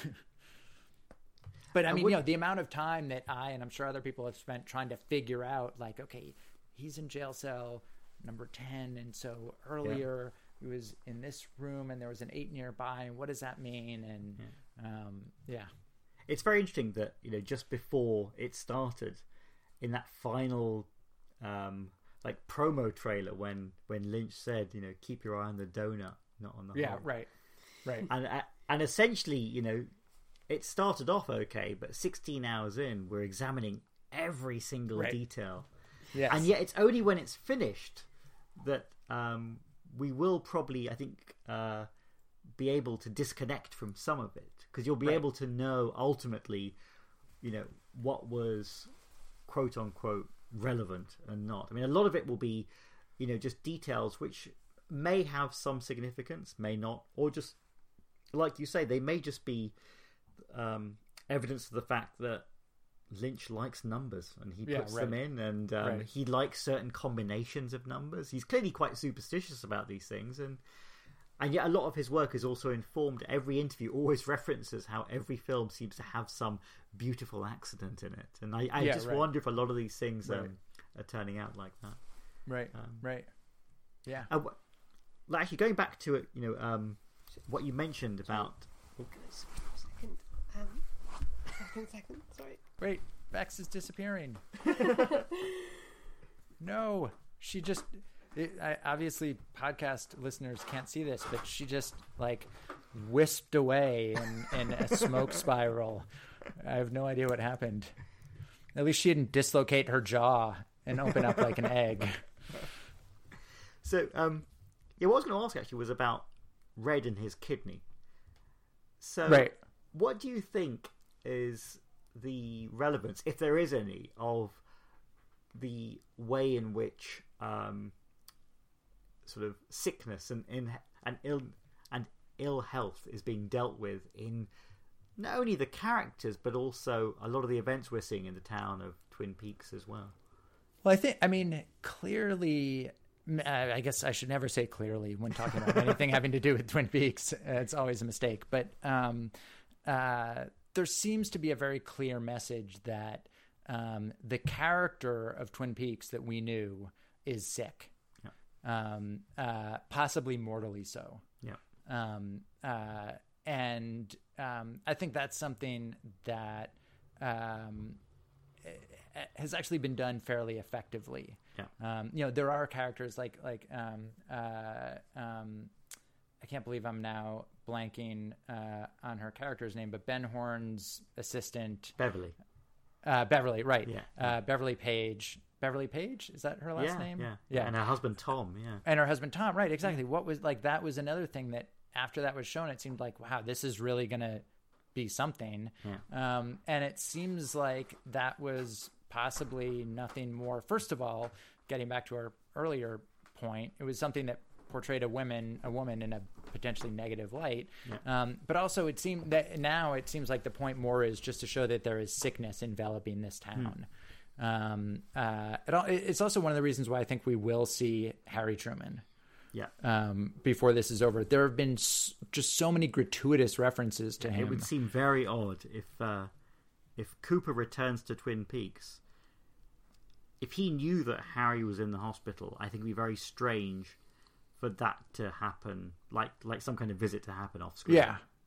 And even just like if he wasn't going to appear, you would have had that initial scene with the insurance salesman and Lucy, and she would have said, which one? Oh, he's sick, or he's gone, or he's in Hawaii, or whatever. And then they just wouldn't have come back to it. But instead, he's on the phone with Frank. Everyone's asking about him. Gordon thinks that Frank is Harry. I would be really surprised if we did not see the original Harry S. Truman. I guess not the original, not the president, but the original sheriff, Harry S. Truman. He's very sick these days. Appear before the end. It is interesting. I mean, this is, speaking of happy accidents, Harry S. Truman is, of course, the president who dropped the bomb. And he was the president who, when those tests were being done, he was the person who was president. I'm sure that was not planned from 1989, but 1990. But it is another one of those sort of interesting fortuitous accidents. Yeah. So you mentioned just now the insurance salesman, right at the beginning of part 1.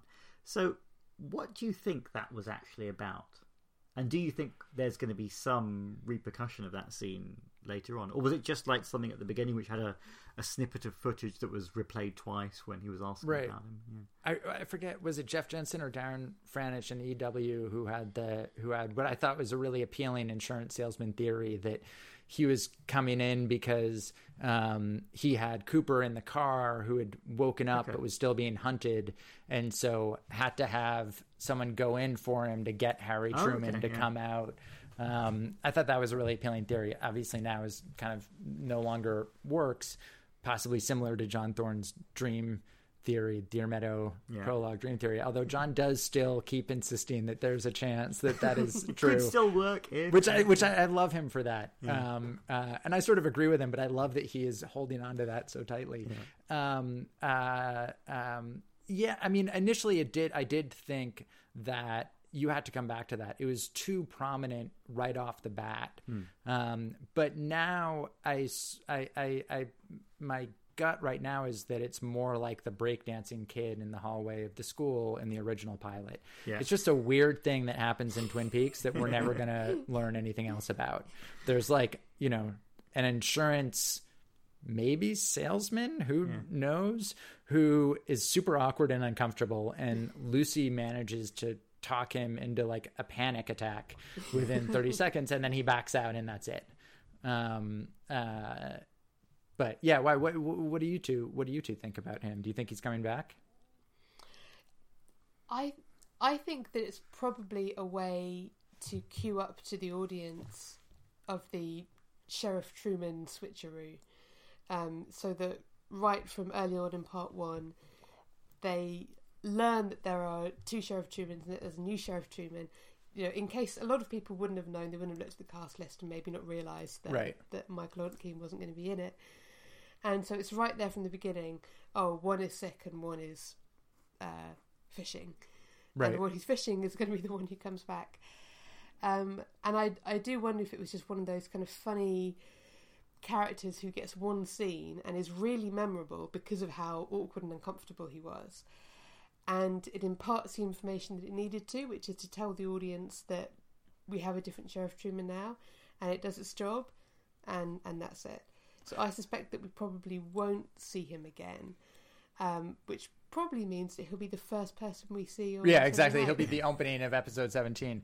I mean, that scene was also interesting because it was, you've had, even within characters, moments of sort of stage speaking and moments of real speaking. And Lucy in that scene was not speaking like a human, not even speaking like Lucy the human. She was saying like, which one? It could make a difference, It could make a difference. Like it seemed very much like a line reading in some ways. And there, I mean, it's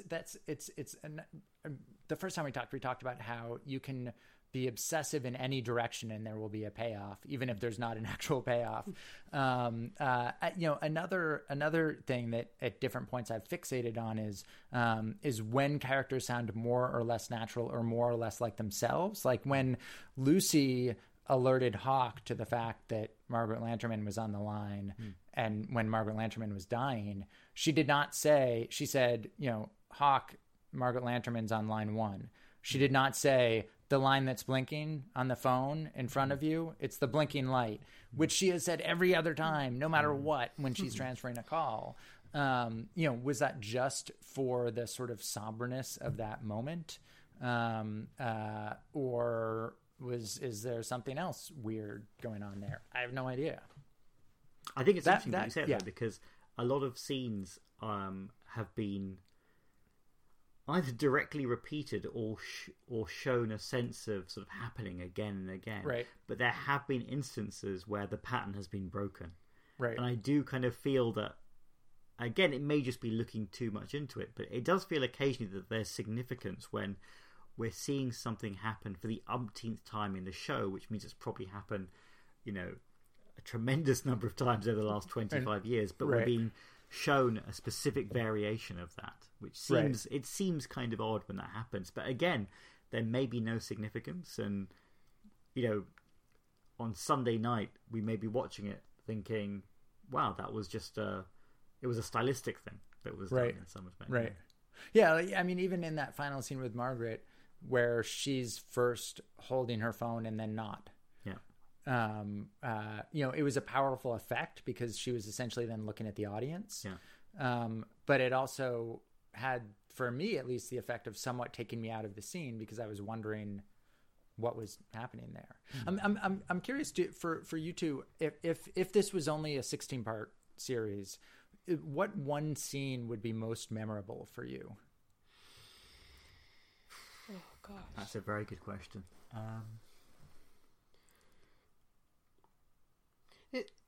This is going to probably seem like a really odd choice.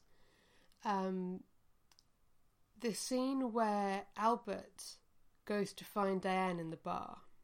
Right. And you first meet Diane. There is something about the way that whole scene... It's such a short scene where he's kind of walking through... It looks like kind of a kind of pub-style bar, doesn't it? And it's crowded. And he's walking through the crowds and he finds her. And just the way that it's shot, the way that it's lit, and the sound, this just completely all-encompassing sound. Every time I rewatch that scene, I feel like I am physically in that bar. Right. It's just the most remarkably submersive thing. And although it's a very dramatic scene because it's Diane for the very first time and you get to see her, and we kind of wondered for ages if we would, and now we know that maybe that's not the real Diane, but it has to in some respects still be some kind of Diane. And it has to be the Diane, I mean, at least I think we're led to believe that at least her personality hasn't changed, because neither Gordon or Albert are saying, wow, she's a lot saltier than she used to be. I mean, they seem very conditioned to this Diane from right off the bat. But sorry. But I think it's the sound more than anything that I could watch that scene over and over again and I feel like I am physically inside a bar somewhere. Right. I've never quite heard anything like that's made me feel so in a place. I'll need to go and re-listen to that. Yeah, that's interesting. How about you? What would be your standout scene? I mean, I think probably the two scenes visually that are most striking to me now in retrospect, or sort of have the most immediate recall and the most immediate emotional recall, is one when they cut to New Mexico and the countdown begins. That just, like, there have been many moments where I have physically and audibly gasped, but that was sort of like another level gasp, like, oh my God, they're going there. And it was such an incredible shot also. The joke afterwards, like, kudos to Lynch for getting Showtime to pony up for an actual nuclear explosion. So that's one. But then I think that final scene with Catherine Coulson, I've never seen anything. It was an incredible scene. It's difficult for me to even talk about without feeling emotional, and I still can't tell whether it was brave or exploitative. It was an incredible sacrifice, I think, that Catherine Coulson made to be talking about her death as she was very literally dying, not dying like you have a couple months to go, but like you have a couple of days to go, or weeks, I think, in that point. I found that to be incredible and incredibly moving and thought provoking. And it's the scene that more than any other scene I think I've ever witnessed anywhere, where I want to know what the filming was like. What did Lynch say to Catherine Coulson? Was there anyone else was there an entire crew in the room? Or was it just Lynch and Coulson, someone who he's been working with, someone who essentially helped create Eraserhead behind the scenes? It's a remarkable, very poignant scene. And then I think that the drone shots over the woods is they are incredible. Oh my God. and the fact that he's been able to create like a Pavlovian reaction now in the audience as soon as he shows that, of sort of unease and concern. It's the traffic lights of 2017. How about you? Is there one scene for you? Yeah, I think the one that made me really realize that this was something special was right at the beginning, when we get the shot of nighttime driving, the headlights, the car pulling up, and Mr. C getting out. Yeah.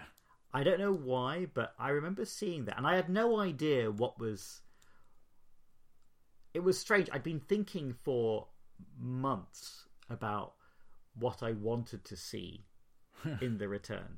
I was thinking, I want to see this, I want to see that. And that was not what you imagined. It wasn't what I imagined. And certainly it was this moment where I realised that this was going to be a very, very different journey to anything I could have expected. Yeah. But I was completely lost in it instantly. I was, I felt like it was so much better than anything I could have imagined, because everything I had thought about was in some way tied to the original series, and in essence being linked to it too strongly. It was, I wanted to know very much, I think, because they were playing up the 25 years later thing, because it actually starts by replaying the scene in the Red Room. I thought, okay, this is going to be a direct continuation, and I was excited just to think about that.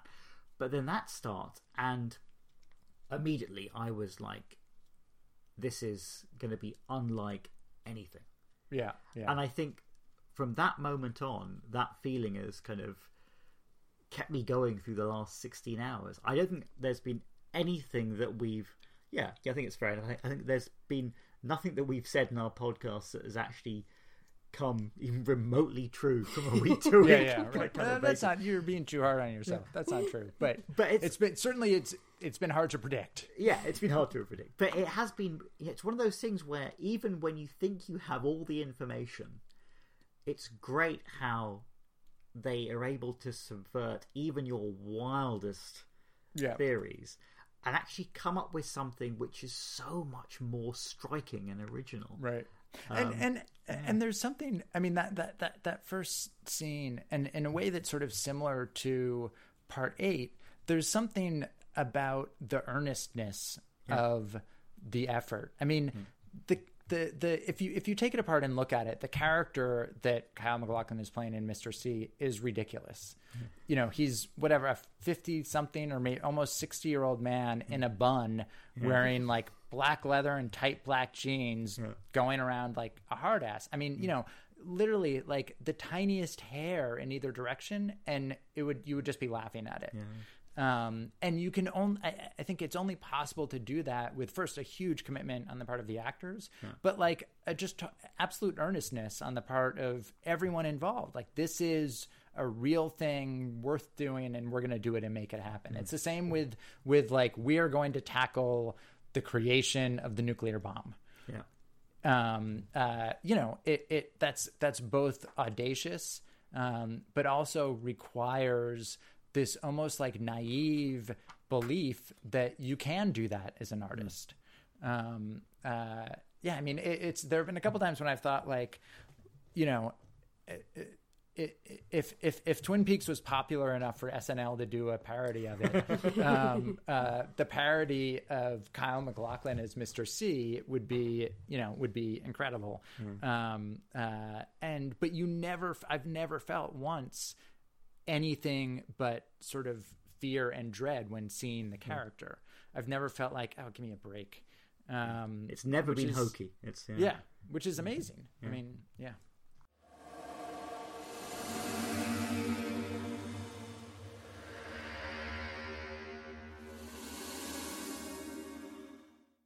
So, going back to one other thing, which seemed to play a very important point at the beginning, but now, although I thought week on week it would come back, it hasn't happened. What do you think about all the bits of plotting to do with the glass box in New York? Yeah. So, and the billionaire a sort of tangential thought I had is the Sam that Hutch is referring to, is Sammy Sam? Yeah.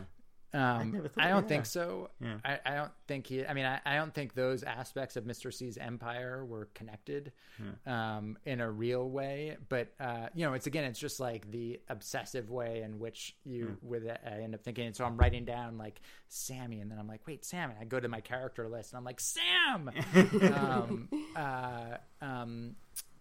Yeah. So wait. So is your question? Are we gonna sort of find out what that is? Has that story finished? Well, is that just the biggest example so far of a subplot which has already served its purpose, but it felt like there was more payoff to come? Well, and it felt like Tracy, it was like she was very kind of trying to look at the numbers there, and like how did the guard disappear, and the bonsai tree. What? Yeah, exactly. Yeah, I mean, yeah, So I right now I don't think we're coming back to the glass box, or getting any further explanation other than it's. I don't think we're getting any explanation. I mean, my sort of read of it is it's sort of an effort to manufacture a portal like what exists elsewhere. But, I also wouldn't be surprised if like the last hour all takes place in the glass box, with Dale Cooper and Mr. C both trying to push the other out of it, or... And that kid breakdancing the whole time. Yeah, exactly. All the way around the outside. Right. It did. I mean, it really felt like, it took up so much of the very first episode. Yeah. It felt like, okay, I guess this season's going to be in New York. And out of every single plot line, that was the one that just like, all right, we're done with New York. That's it. I don't think we're coming back. Although again, now as I think about it, sort of the fact that it hasn't been referenced in so long also makes me think like, oh, we're definitely coming back to it. But it's incredible how, I haven't probably thought in 4 or 5 parts about whether that was coming back or what it meant, or I just now have accepted it as like weird lodgy stuff. I still don't know who the mother is or who the experiment is, and okay, now we're moving on. Well, do you think that we're actually ever going to find out what that murdering creature was, and what the sort of nature of the mother and the experiment are, and if they're the same thing? I think we will find out more about it, but we won't find out any specifics. Actually, I feel that the one event which I feel will take center stage in these last 2 hours is the second day, the October 2nd, 2:53. Right, which is something else, right?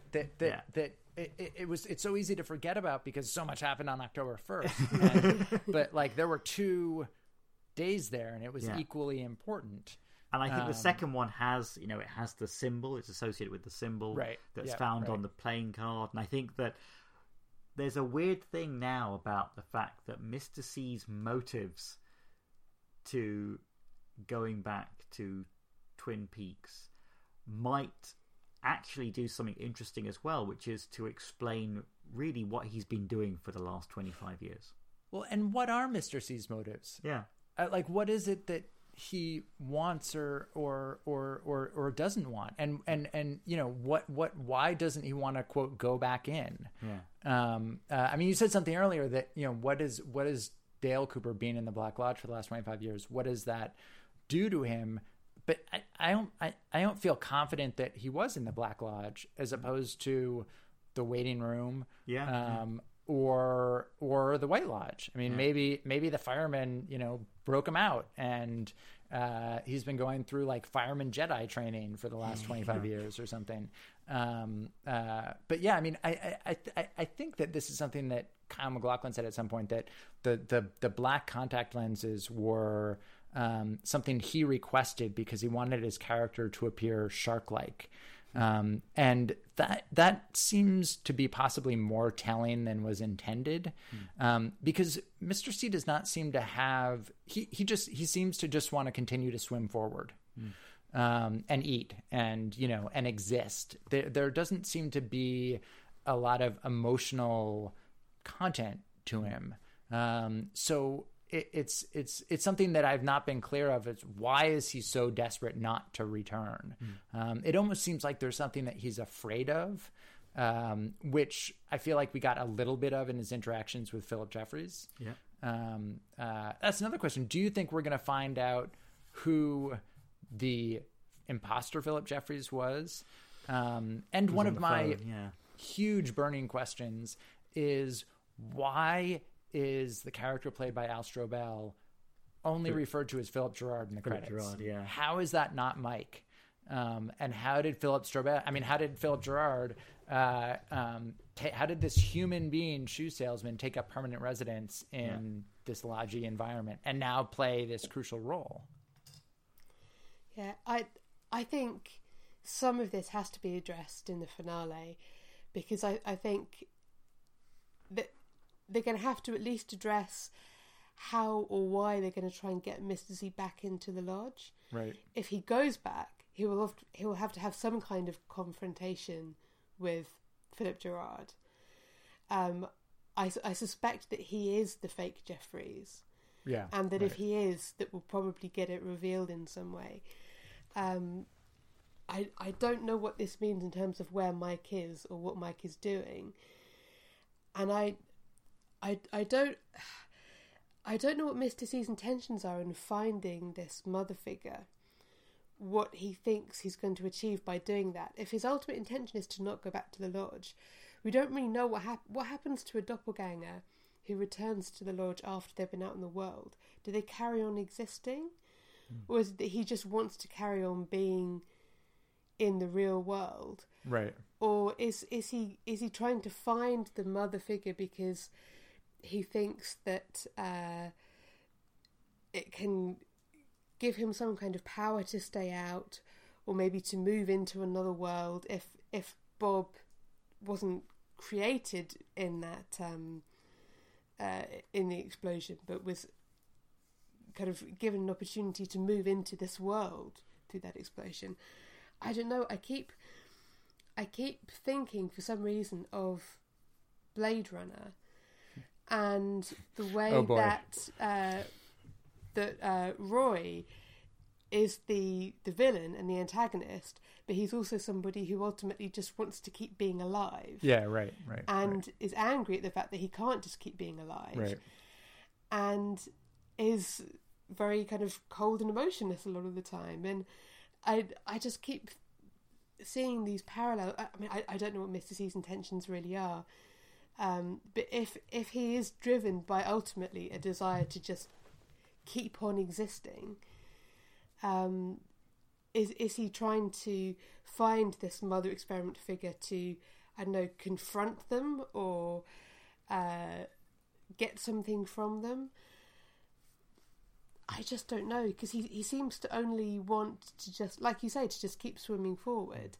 And if he knows that cannot be done indefinitely, is he just trying to carry on his existence? Yeah, I just wonder who it is who's really behind all this, because my one problem with the voice on the phone being Philip Gerard, or an iteration of him, is that in that instance he spoke forward. He didn't speak backwards, even though he was on the phone. The second thing is, when Ray says that a guard came and found him and gave him the ring, that person could end up being the person who we're meant to find out about. And I know it wouldn't have been that obvious, but there was no indication from Ray that the guy who gave him the ring had just one arm. Right. And I know that these are really minor, trivial things, but there's something funny about the fact that, like, Cooper and Jeffries, when they went to the place above the convenience store and beyond, if they went to the Dutchman's as a specific location, they were speaking forwards. As was Diane. Yeah. And No, I that's think true. that outside of Philip Jeffries and either some iteration of Cooper, including Dougie, Yeah. I don't think anyone else has spoken forward Yeah. in the lodge. Yeah. Which I think is, yeah. right? So- It's just Diane, Philip Jeffries, and all of the different variations of characters played by Kyle MacLachlan. Yeah. Yeah. So I think there'll be something played up about the fact that we may find out, like, it won't be a scene which shows what actually happened, but they might explain that there is a character who did make the call, who maybe was the person behind giving the owl ring away, because it doesn't explain why somebody gives the ring to Ray in person when the whole time we see Philip Gerard in the lodge waiting for the ring to come back to him. Right.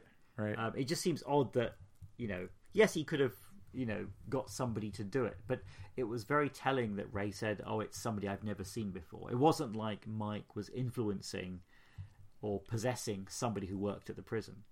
It was another form that the spirit Mike had taken. I think that's what it might end up being about.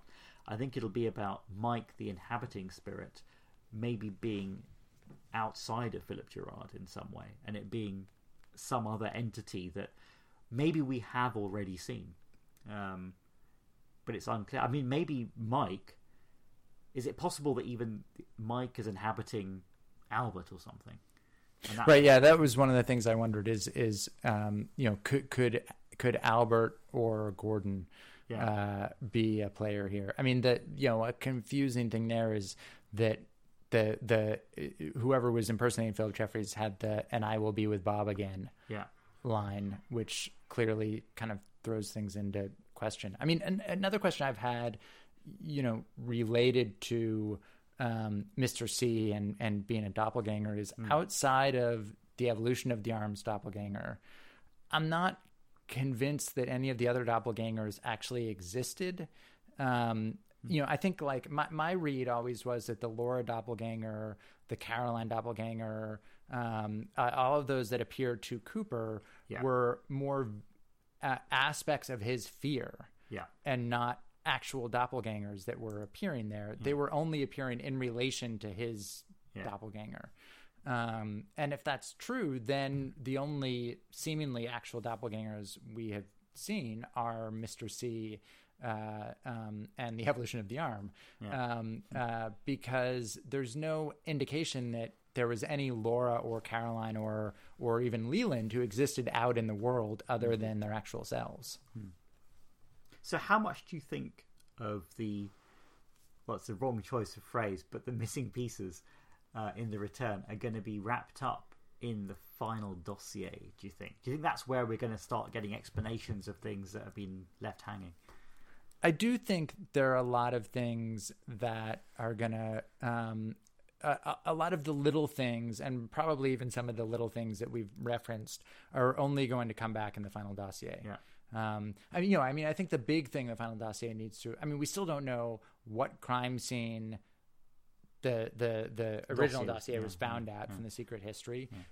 We have no explanation for any of the factual errors that were in the secret history. And I think all of that stuff will be addressed for sure in the final dossier. But I also think that these sort of these strands that were left dangling, that some amount of those will be tied up. And it kind of brilliantly, Mark Frost has created a format where he can very easily tie up everything in a couple of pages, because it's literally just a dossier of everything that happened. So, then there's this, and then there's this, and then there's this character, and here's a page on that person. But I don't think that there will be things left. I think my sense is that Mark Frost wrote both the secret history and the final dossier after Twin Peaks: The Return. The script was done, and possibly even a lot of the filming was done. So I don't think there are aspects of The Return that that the audience is going to need to read the final dossier to sort of figure out. I think if you wanted to just watch The Return, you will be able to just watch The Return. I think, although, which is we're at risk of talking until episode 17 actually starts. But another question that has fascinated me is it actually possible to watch The Return as itself? Would it make any sense whatsoever without already existing in the Twin Peaks universe? And I think that I've gone back and forth. I think the answer is very unsatisfyingly sort of. I think you could watch it as itself, but it would be a significantly different experience. Certainly like the payoff of seeing Kyle MacLachlan fully inhabit Dale Cooper in a split second, and just like what a joy that was to watch, obviously is not going to occur unless you are already familiar with Kyle MacLachlan. And in some ways, I think, is not going to occur unless you were already familiar with the first two seasons of Twin Peaks as something that might exist on their own, or the first two seasons plus Fire Walk with Me. I think you sort of had to have some period where you thought you were never going to find out or never get anything else for the full kind of weight and revelation of that moment to exist.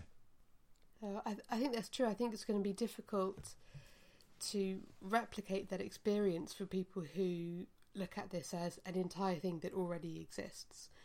And even if they watched season 1 and 2 not knowing what happens in season 3 and unaware that there was going to be huge tracts of Dougie Coop all the way through it, right, the fact that they would at least know that it was coming back, and that presumably that meant that Agent Cooper was coming back in some form or another, it meant that they, it would no longer be possible to have the experience of watching the season 2 finale and thinking, holy crap, I can't believe they ended it like that. Right. Yeah. Right. And then just imagining your own future as to what might happen, because it's now something that exists.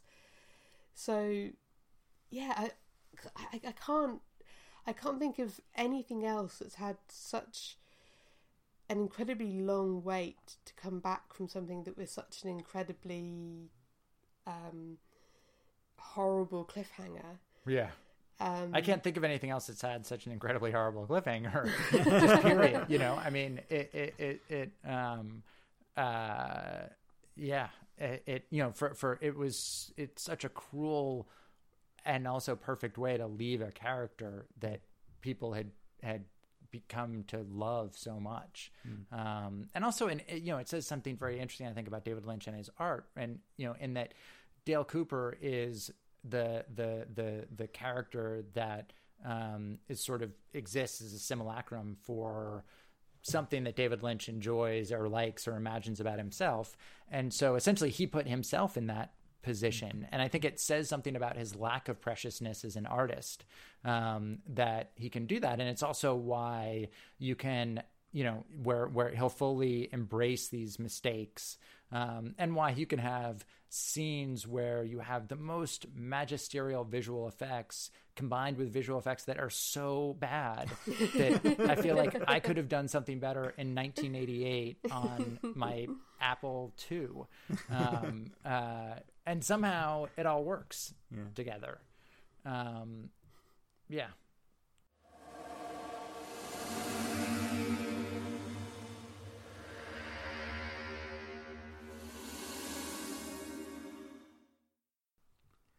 So I think we should start to wrap up. We've covered a lot of the things that have happened over the last 16 hours of Twin Peaks: The Return. And, 2 hours left. Certainly I think the end of Twin Peaks on television for the near future.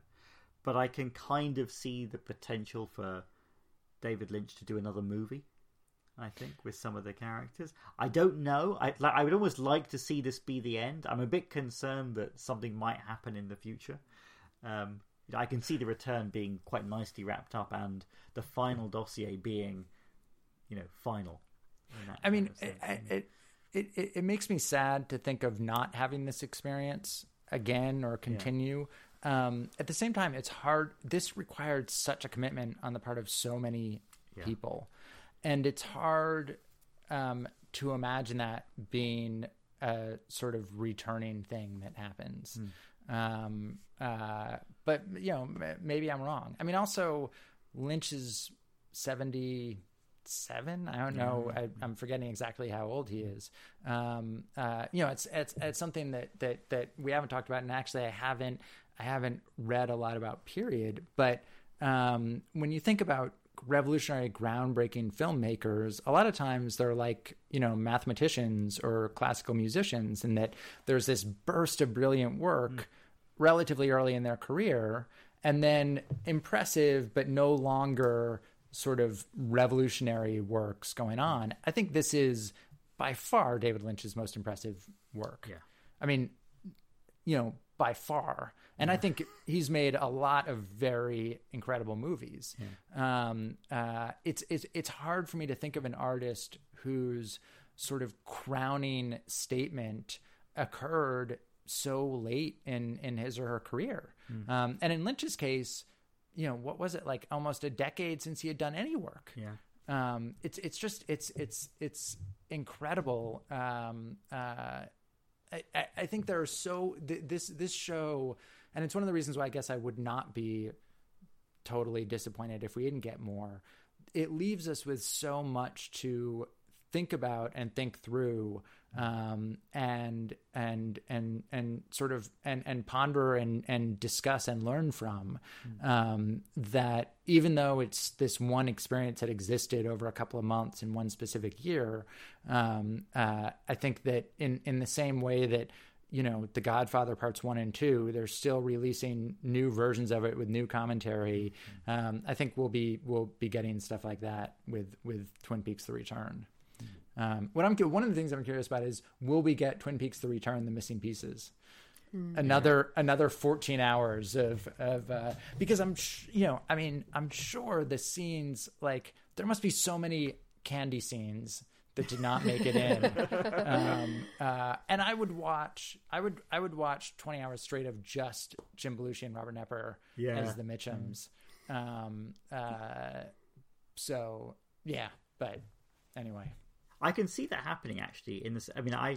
I imagine that, probably come the end of the year, the most elaborate Blu-ray Oh, box set yes. of all time. I don't know. It might even be like in the shape of David Lynch's head, and the skull opens up or something, and all it'll be these like, discs spew out all over the floor. It'll be like an actual rose, and in each petal of the rose, you like unfold it, and there will be a single disc, and then you'll fold it a different way, and you'll get like the commentary, and or it'll come with a woodsman, an actual woodsman. Yes, Who comes exactly. and lives We'll with you for deliver the it. rest We'll of your hand life. deliver. We'll show up. You'll order it from Amazon, and 2 days later, if you have Amazon Prime, a woodsman will knock on your door and just say, "Got a light?" and they'll hand you this box. Whoever thought that that dirty hobos with smear on their face could be so terrifying, or men playing women in nightgowns, as was the case with Bosomy Woman. That was bizarre. I mean, I think that does speak to one really important point, which is that The Return has actually created its own additions to the Twin Peaks iconography. Oh, completely. It's remarkable how many things. I mean, I think we mentioned it when we chatted before about how quotable a lot of it was. Yeah. But actually, visually, there are so many things where they are so much a part of The Return, and even not the original series.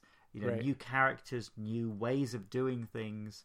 Like the intricacy has just allowed Lynch and Frost to come up with some frighteningly original things that I think will be the things that sustain the legacy of Twin Peaks for the next 25 and years. Also sort of reappropriate. I mean, I think now that shot of a car driving down a highway leading to a dirt road that already you could describe as Lynchian, and you have it in Lost Highway. I think now is like that has been reappropriated by Twin Peaks, and that is now a Twin Peaks establishing shot. The same way that the sort of the black and white jittery shot of electrical lines is. I mean, even just like there will be a subset of the population for whom like just saying hello in a certain tone of voice or sending smiley face all as a text to someone will have this whole world of signifiers that they did not previously have. And I think Halloween's never going to be the same again. Yes. Right. So I think we'll leave it there. We have 2 hours of Twin Peaks left to go. If you had to make one prediction for something that will definitely happen in these last 2 hours. Do you want it to be a safe prediction or a audacious prediction? One of each. My audacious one is that Dale Cooper does not survive. Okay. On Earth as Dale Cooper. And that's something that would both horrify and sadden me, but also in some ways it would kind of disappoint me if that didn't. It would seem like a cop-out if it didn't happen on some ways. I mean, I'm uncomfortable with the fact that it seems like you can have as many Coopers and tulpas of Cooper exist in the world as you want. That kind of seems to like break the rules in a way that I thought part of the deal was it had to either be Mr. C or Dale Cooper. And right now they're both existing in the same spectral plane. My safe prediction is that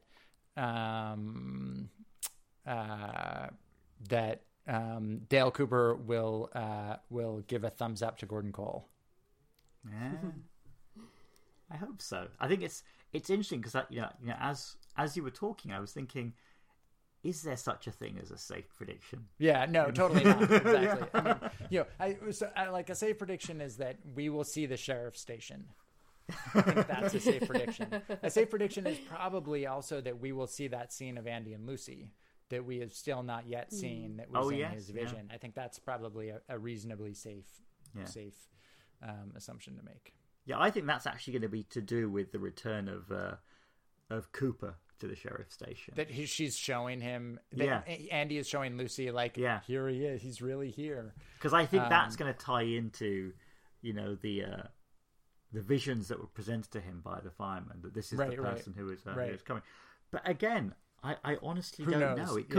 It could be Wally returning, and he's just excited to show her that she's back. It could be that the Mitchum's plane crashes somewhere before they hit Spokane, and that's the end of the Mitchums, Candy Mandy, and Sandy and Dale Cooper. It could be that their plane and Gordon Cole's plane meet in midair, and there's a huge fireball, and that's the end of Twin Peaks. I have no idea. Hopefully that won't happen. But how about you two? So I think one thing we will see, we mentioned it earlier, was I think we'll see Cooper catching up with, however briefly, Michael Ontkean as Harry Truman. I think that will happen. That could even be when everything is said and done, I think he'll then go and see Harry in the hospital, and maybe that'll be the final sunset moment, actually. I could also see that being the opening of episode 17. If that was the opening of episode 17, I don't know how I'd be able to contain myself over the next 2 hours. They started off like that. Right. I don't know. I mean, I think on one hand, although I find it very easy to ask you that question, I don't really want to answer it myself. That's okay. It's your podcast, so you don't need to answer. You can force me to do things that you don't need to do. I think my safe guess is that we will see Julie Cruz at the Roadhouse performing. Yeah. Okay. Because I think she's got to be the only one left now.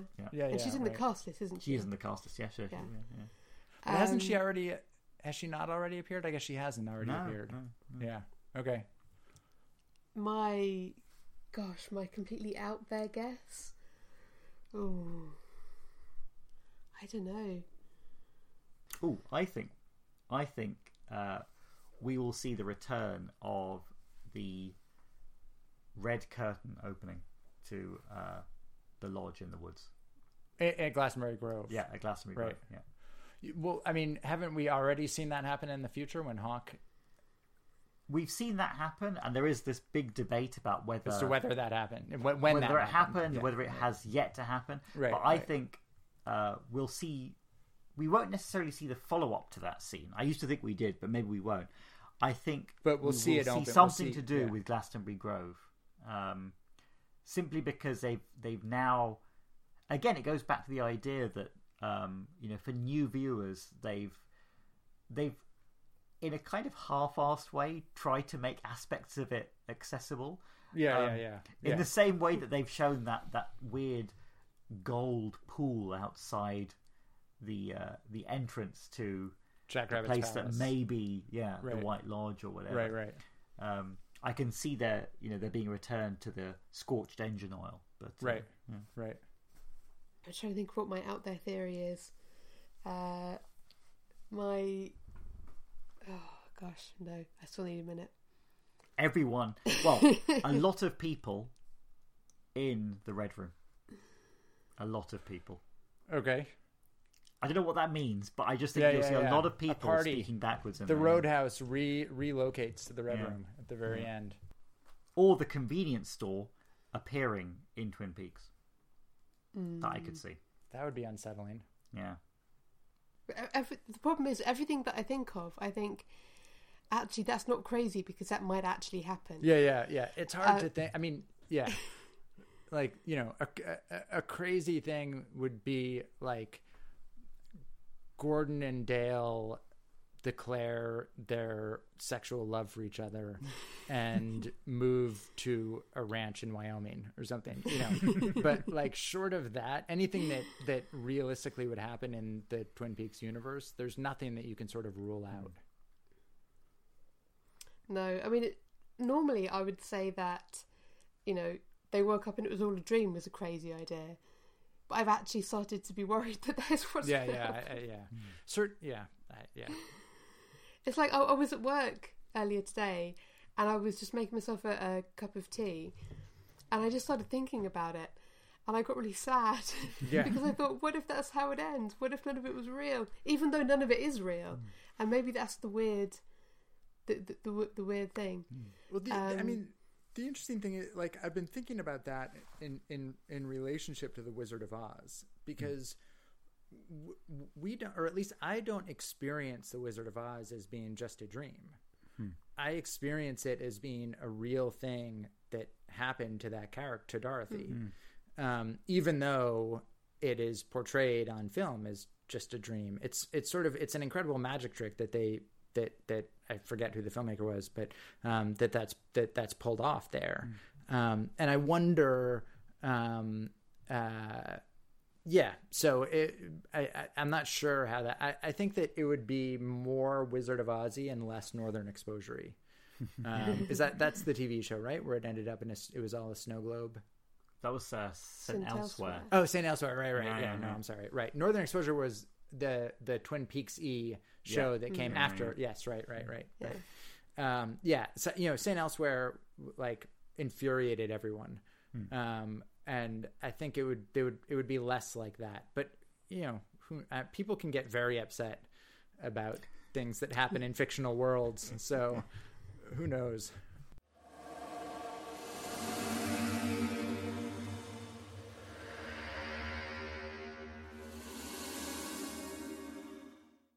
Right, so thank you, Seth, for joining us for another slice of pie. It's been this really was great more like talking to you. a pie. It was the whole pie. Yes. And then halfway through, we had to put another one in the oven Yes, because we were exactly. taking so long. Exactly. Right. Will you two? I mean, I'm sure you will for a little while after, and I know you'll go back to Time for Cakes and Ale and not Time for Cherry Pie and Coffee. But how long do you think you will continue to put out episodes relating to Twin Peaks?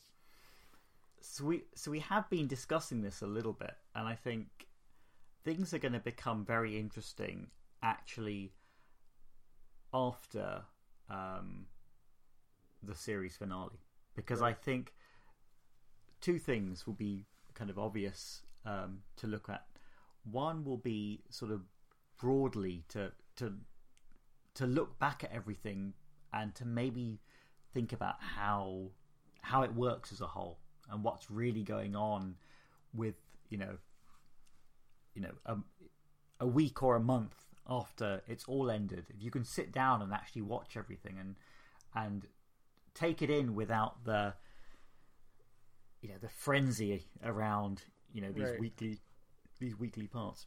The other thing that we've been thinking a lot about as well has been to take a step back and do what we've liked to do in some of the podcast episodes, which is to think about some of the references and themes and ideas that I think might be more coherent now that we have the full thing with us as well. Because I think it'll be going on for us, I think easily we'll be doing it into next year. But the frequency of Cherry Pie and Coffee episodes will drop. But I think there is still a lot to talk about, but a lot of it will come from how we view it as a whole rather than these weekly bursts. Right. Yeah. I'd also be fascinated in sort of in discussions, and I'm not giving you two assignments, just in general, discussions of all of the things that have been sort of brought up in Twin Peaks. I mean, I've gone back and rewatched Mulholland Drive and rewatched Eraserhead, but I would love to go back and sort of systematically tease out different film references. I haven't seen Sunset Boulevard in 10 years. I would love to watch that again. I think you could do an advanced film studies course just discussing the films that are referenced in Twin Peaks: The Return. And it's another one of the ways where I think, it reminds me a little bit of when I first became sort of obsessed with jazz when I was a teenager, and then I ended up at the start of my career being a music critic and writing about rock and jazz, and I had no formal training in it, it would just like, I would listen to an album and then I would look at who all of the musicians were and search out every album that they had done and read all of the liner notes for all of those albums, and then search out albums that had liner notes by those same people. And it's just, this entire world became apparent to me. And I feel like you can do that with Twin Peaks. It's sort of a sign of its another level of its richness. Yeah. I have a whole not Netflix queue because they're not available on streaming, but like DVD queue of things that were referenced in The Return that I now really want to see, and which I think is another sort of fascinating aspect of it. And even like, there's a book called Nightwood that was written, I think, around the same time as Ulysses, that has nothing to do with Twin Peaks. But one night I was trying to think of examples of worlds that were equally strange and rich, and so I was searching for something and I came across this book written almost a century ago, and now I'm halfway through that and completely immersed in this world. It's something that does not, at least with me, has never occurred with me with a TV show before. But even really great movies, I rarely feel that need or desire to find out every single thing, not that exists within this universe, but that informed this universe. Yeah. I think there's just, on its own, you could probably write an entire book about all the painters whose works have been referenced just in frames of the show. There's so much there. I think people are going to be poring over this for a very, very long time to come. And we're going to keep reading and listening and blogging about all of it, I think. I don't think it's ever really going to end, is it? Because I think you can, we spent 25 years, some people spent 25 years right. keeping the previous one going, and I think there's just as much, if not more, to look at on this one, just because of how far they've been able to go in just completely making it their own thing and referencing as much as they want.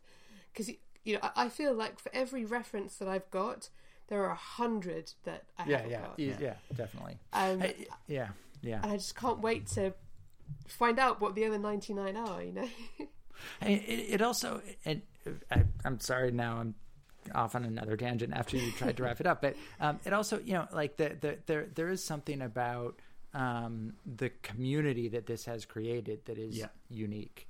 I realized today that that I'm really happy for John Thorne, because he's put so much effort and time into thinking and writing about this show, which has been very rewarding for a very small number of people, but for those people incredibly rewarding, and it made me so happy that that this has now come back and he can deal with it again. It also, like, a sort of ancillary joy of this is like discovering Joel Bacco, and who I had never read anything he had written, and now I'm fascinated in everything that he has to say. And I've been involved with some fan communities, and been very obsessed with things that have very devoted followings, but there's never been this type of I've never experienced this type of community before. I think you're right. I think it's, I think it'd be really interesting to speak to people like John Thorne about whether, it wasn't like he was doing anything deliberately to bring the show back. Right. But he kept the spirit of it alive. No, but he's probably as responsible as anyone. Yeah. I think I can't imagine. I think just because he's such a prominent character in the fan community as well. Right. I can't imagine what he must be feeling when he's watching this. Yes. Right. Thinking, he watched it originally, but to know how much he put into keeping keeping the mythology of Twin Peaks going for such a long time, and all of a sudden it seems weird that, you know, it seems like, you know, a second ago there was this crazy announcement in October 2014 saying it's going back, and then all of a sudden there was a cast list, and then there was a teaser trailer, and then I will never forget watching the first episode. But even then I remember thinking, oh my God, there were people at the premiere. And they've already seen it. There are people in the world, but including John Thorne. Exactly. Right? I mean, and for him to come back and have a chance to see it's wonderful. But it also says something. You know, I mean, he was not covering it for Entertainment Weekly.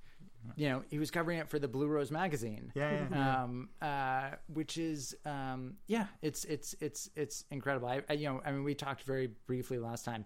I did not make it to I've never been to Twin Peaks Fest. I did not make it this year, and I'm sad about that. I think you guys are going to the UK Fest. Yeah, right? yeah. We're going, which we're really looking forward to. Yeah, I'm jealous.